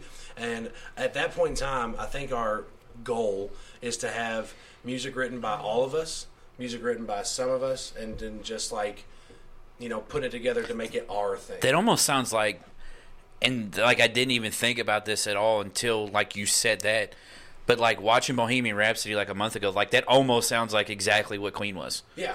Like, Queen had music written by every person in the band, and then, like, Bohemian Rhapsody, which, if you haven't seen that movie, by the way, it's fantastic. It's kind of messed up in some parts, but it's a fantastic movie. It may just be that big because I love Queen, but there was, when he talks about writing Bohemian Rhapsody, it just came to him, and he was telling people what to do, and, like, it's so nuts, and, like, I feel like that's kind of like what you're saying there. When we were in the metal group, whenever I was in the metal group, I didn't write much anything. Like, realistically, I didn't write nothing because the guitarists bring to the table a riff, and then the drums and bass added on, and then once it's all one loud mess, the vocalist gets to put his lyrics on there, which is cool. I'm not the greatest lyricist either. I feel like that's a huge part that not that I struggle with, but, like, it's not a strong point of mine. I can sing and I can write a melody perhaps, but, like, when it comes to subject matter of a song, I look to other people's lyrics sometimes. You know? I write plenty of songs and I have plenty of lyrics of my own, but like that's not a strong suit of mine. So I look to Teddy and I look to Mike and Scott and Simon. So like, hey, let's craft this. Here's a chord progression that I have. What could we sing and write about? Break that down. What's a chord progression for some people that don't know? If I picked up my guitar and I didn't sing it all, but like maybe I had like a melody in my head or whatever, but like I needed chordal like support, so I needed to strum chords to help me out. And if I come up with this is a cool verse chorus progression, like this could be used to go into something big. Yeah, it's just like here's the foundation for the house. You guys helped me build the walls and the roof. Exactly. And that's why earlier when I said like this is the most exciting thing I've been a part of, because it is. Like I'm actually a part. Not to say I wasn't a part of the metal stuff. But like, and quite honestly, being a vocalist, you have a lot of attention on you, and I didn't necessarily like that. You're like, you're like the face of the band. Like, dude, I didn't do jack. I didn't do anything in this. All I did was put my vocals on it. Like, well, I felt you did write that song about Raylan. No, I wrote the lyrics for that. And I wrote, like the lyrics are mine, and I take that to heart. I love that, but like sometimes I feel like my lyrics aren't good enough, and like that's my own personal struggle. But like I feel like when you come together to collab, now collaborations can be between two different artists that are well supported already. Like, I'm going to do a collab with them and be on the same track, or whenever you collaborate with just your fellow like bandmates. I feel like bigger and better things come out of that. Tell me I'm wrong. Like I said, I wrote that song, if you will, but like I did not come up with this arrangement. Like this was a full-on, all of us put in the exact same amount of effort. Teddy wrote the As Cities Burn guitar parts. So good. Teddy is a fantastic guitarist. Mike is an unbelievable like structure analyst type of guy to where he can take things and like just either put it onto paper like this is what's going to happen, and you need that. He's so analytical and so perfect. Like we work so well together because he fills in my gaps and I fill in his. I feel like Scott, great musician. The dude can pick up a cello and teach himself how to play, and he's our steel guitarist. So like he taught himself how to play steel to be in this band. It blows my mind to be a part of that. And then Simon, our drummer, great dude. He's just finishing up college, so I haven't really got a chance to really hang out with him enough. But like he is all about this, and he's one of the greatest beats I feel like I've messed with. So just to be a part of something huge like that is awesome. And I want our music to reflect that. I want it to be... Well, I mean, it's crazy that you bring up all those points because the people that I showed the song to, One was, dude, those drums are so good.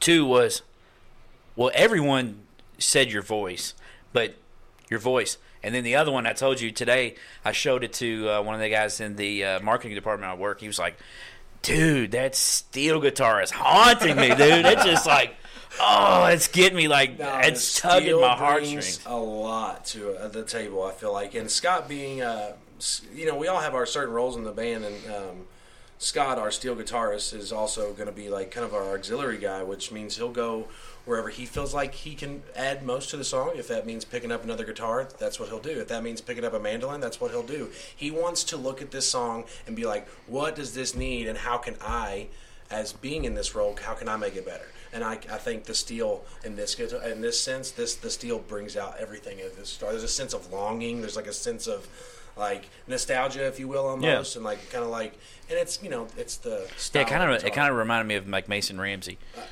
Word. Yeah, I'm just kidding. I just had to bring him up because we were talking about him earlier. We talked about that little kid earlier. Shout out to him. Is there? So I feel like most people now, other than BJ, have already listened to the song. BJ, I'm saying earlier. BJ hadn't listened to it because he's not a good friend. No, because I'm under a rock. Under a rock. Is there anything that like you want people to? I tell you, I'll word this differently. Give the listeners something that you want them to hear, to listen for. Oh, in the song in itself? in the song. That's a great question. I would say that like I want you all to see. Okay, so like the way I look at music in some ways is like when we were talking about chord progressions earlier. I feel like when the verse hits and like you have that, we're bringing it down a little bit and I'm singing the first verse or whatever. I feel like and this is bringing it back to what the guys have done. I had the chord progression completely different there. Yeah. And it wasn't necessarily bad, but it wasn't good. There wasn't enough, quote-unquote, movement going from chord to chord, taking you places. But when the guys were able to look at it and be like, no, I think this is what we should do. We should try out a different progression. I think the music, aside from the lyrics, actually support the lyrics in a really weird way. Like there's the first, I'm seeing terrible, terrible things. We're making all types of mistakes. Like those two chords, when it changes to that minor chord, you're like, oh wow, like there was a mistake made. Like, oh my goodness, there was a sense of depression or something. There was a sense of like sadness there. And I think the chords and the music, aside from my voice, influence that, or what do you call it? Add to it in a good way. So that's what I would want people to listen to. Listen to all the parts. Listen to the sadness of the steel. Listen to the brightness of Teddy's leads. Listen to the thumping bass and drums. Like, listen to all of it is what I would say. When I listened to it, I picked up on a couple of different things. It was exactly like you said. Each time you listened to it, you felt differently and you heard something differently to it. So the depth of that song to me was, it's like I said, I thought it was beautiful, man. It was a great song, and I think a lot of people are going to love to hear it. Do you remember what I texted you the first time I listened to it? Nah. Because you just gave it to me 2 days ago. And I texted you. You sent it to me in an email, and I was like, I can't listen to it until I get in the car. And then I started listening to it, and I said, I'm a minute and a half in. That's right. And you were like, okay. And I was like, this is my favorite song that like you've ever done. And you were like, wow. And I was like, oh, and I'm not even done yet. And then, but also, the last thing I want to talk about this. All right. Because there was if you have other stuff, that's fine. I'm just saying, with what you're saying, I want to say two things. I'm sorry. Because I want to build off of what you're saying. All the stuff you were saying is the reason that I brought BJ on. I give BJ crap all the time. He gives me crap all the time. Right. That's what we do. It's amazing to hear that like pretty much everything that is successful or that you feel is going to be successful is the same thing. Yes, the process. The process is exactly the same. Yes. I knew that like I was good at what I was doing. Right. You know that you're good at what you're doing. But when you can bring somebody into this situation that fills in those gaps that you were talking about that you have and you feel, dude, I can say like it's crazy how much I can relate with it, because how much easier is this now? Music's obviously not easy, and neither is podcasting and doing all the research that we do. But how much easier is it now knowing that, hey, I have this other support system in this band that is just as good as me, if not better, and they're better than me in other parts. Yeah, no, I think it's a wonderful thing. I mean, it's a perfect point to make about like collaboration or whatever, and just bringing other people in that are just better at that stuff than you are. Yeah. Like, you have to realize that. You have to realize that there is, like I said, Teddy and Mike are like, they fill in, and Scott and Simon, they fill in the stuff that I just can't bring to the table, and that would be silly for me to try. We actually, I mean, without getting too far into like the background of our music and stuff, we were planning on doing everything ourselves when it comes to mixing and mastering, which is an art form, and we recorded everything ourselves, like the act of recording it and putting it on a file and stuff. We will do that ourselves. We can figure that out. But we all agreed that like it's just not our place to mix and master this in a sense. Yeah. We don't need that. It's not a stressful thing, because some bands that do it all themselves, I'm not dogging on you by any means. Please do your thing, boo-boo. That's awesome. I'm just saying, like, we brought in our dude Cliffy, and Cliffy Madden has been a staple in the area for a long time for mixing and mastering. And, like, we don't even know what we would have done if we hadn't have brought him in.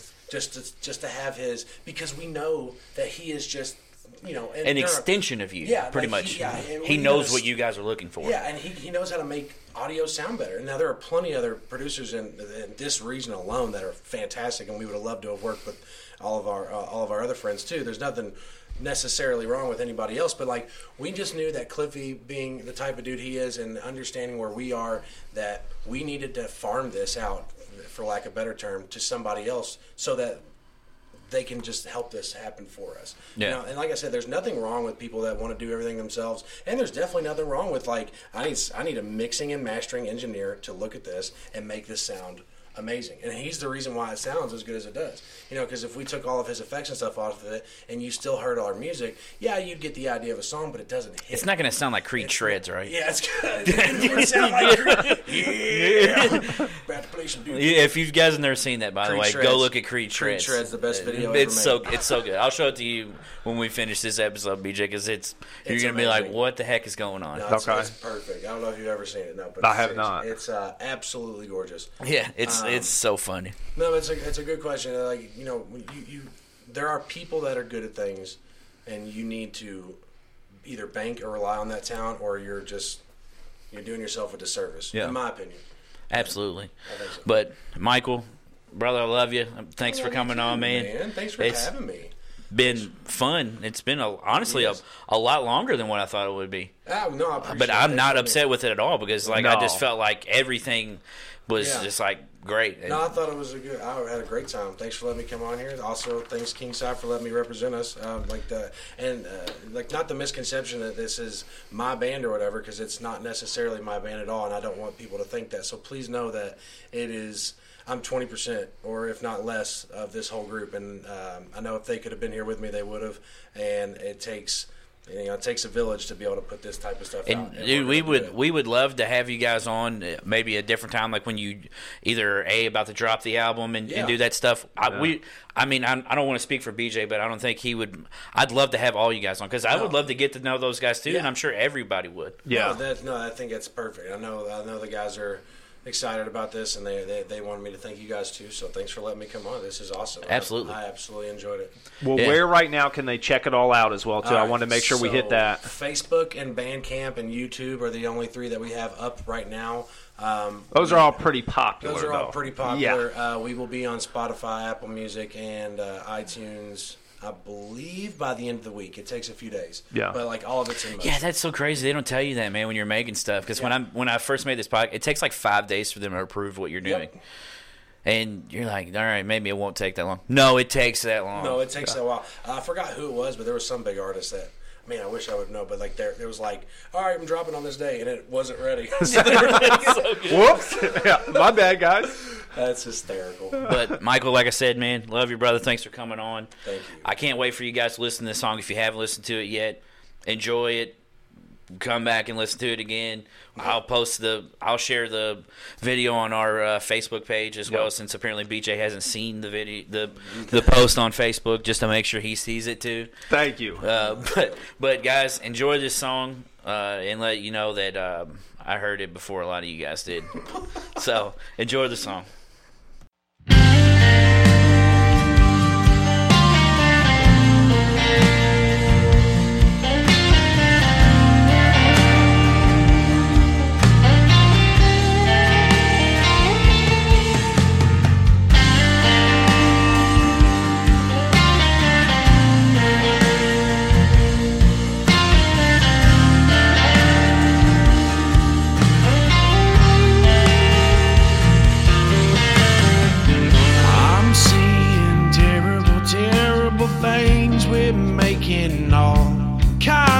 mistakes? Do you need someone to take my place? Hey, is it leaving you with a broken heart? Something about this is tearing apart. Could you feel it from the start? Tell me I'm wrong, 'cause I can't take it spinning round together. We're never gonna make it now. Right now I'm running out of pointless excuses. Boil them down, get them out. Oh yeah, boil them down, get them out. Oh yeah.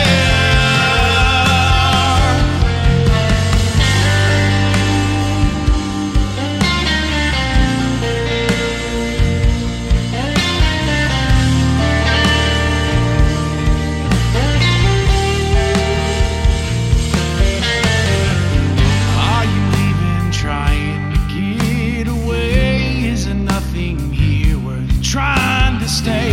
Are you hearing me, hearing what I say? Oh, come on, baby, come on, take my hand. This is something we both can understand without breaking, something needs to bend. Tell me I'm wrong, 'cause I can't take it spinning round together. We're never gonna make it now. Right now I'm running out of pointless excuses. Boil them down, get them out. Oh yeah, boil them down, get them out. Oh yeah.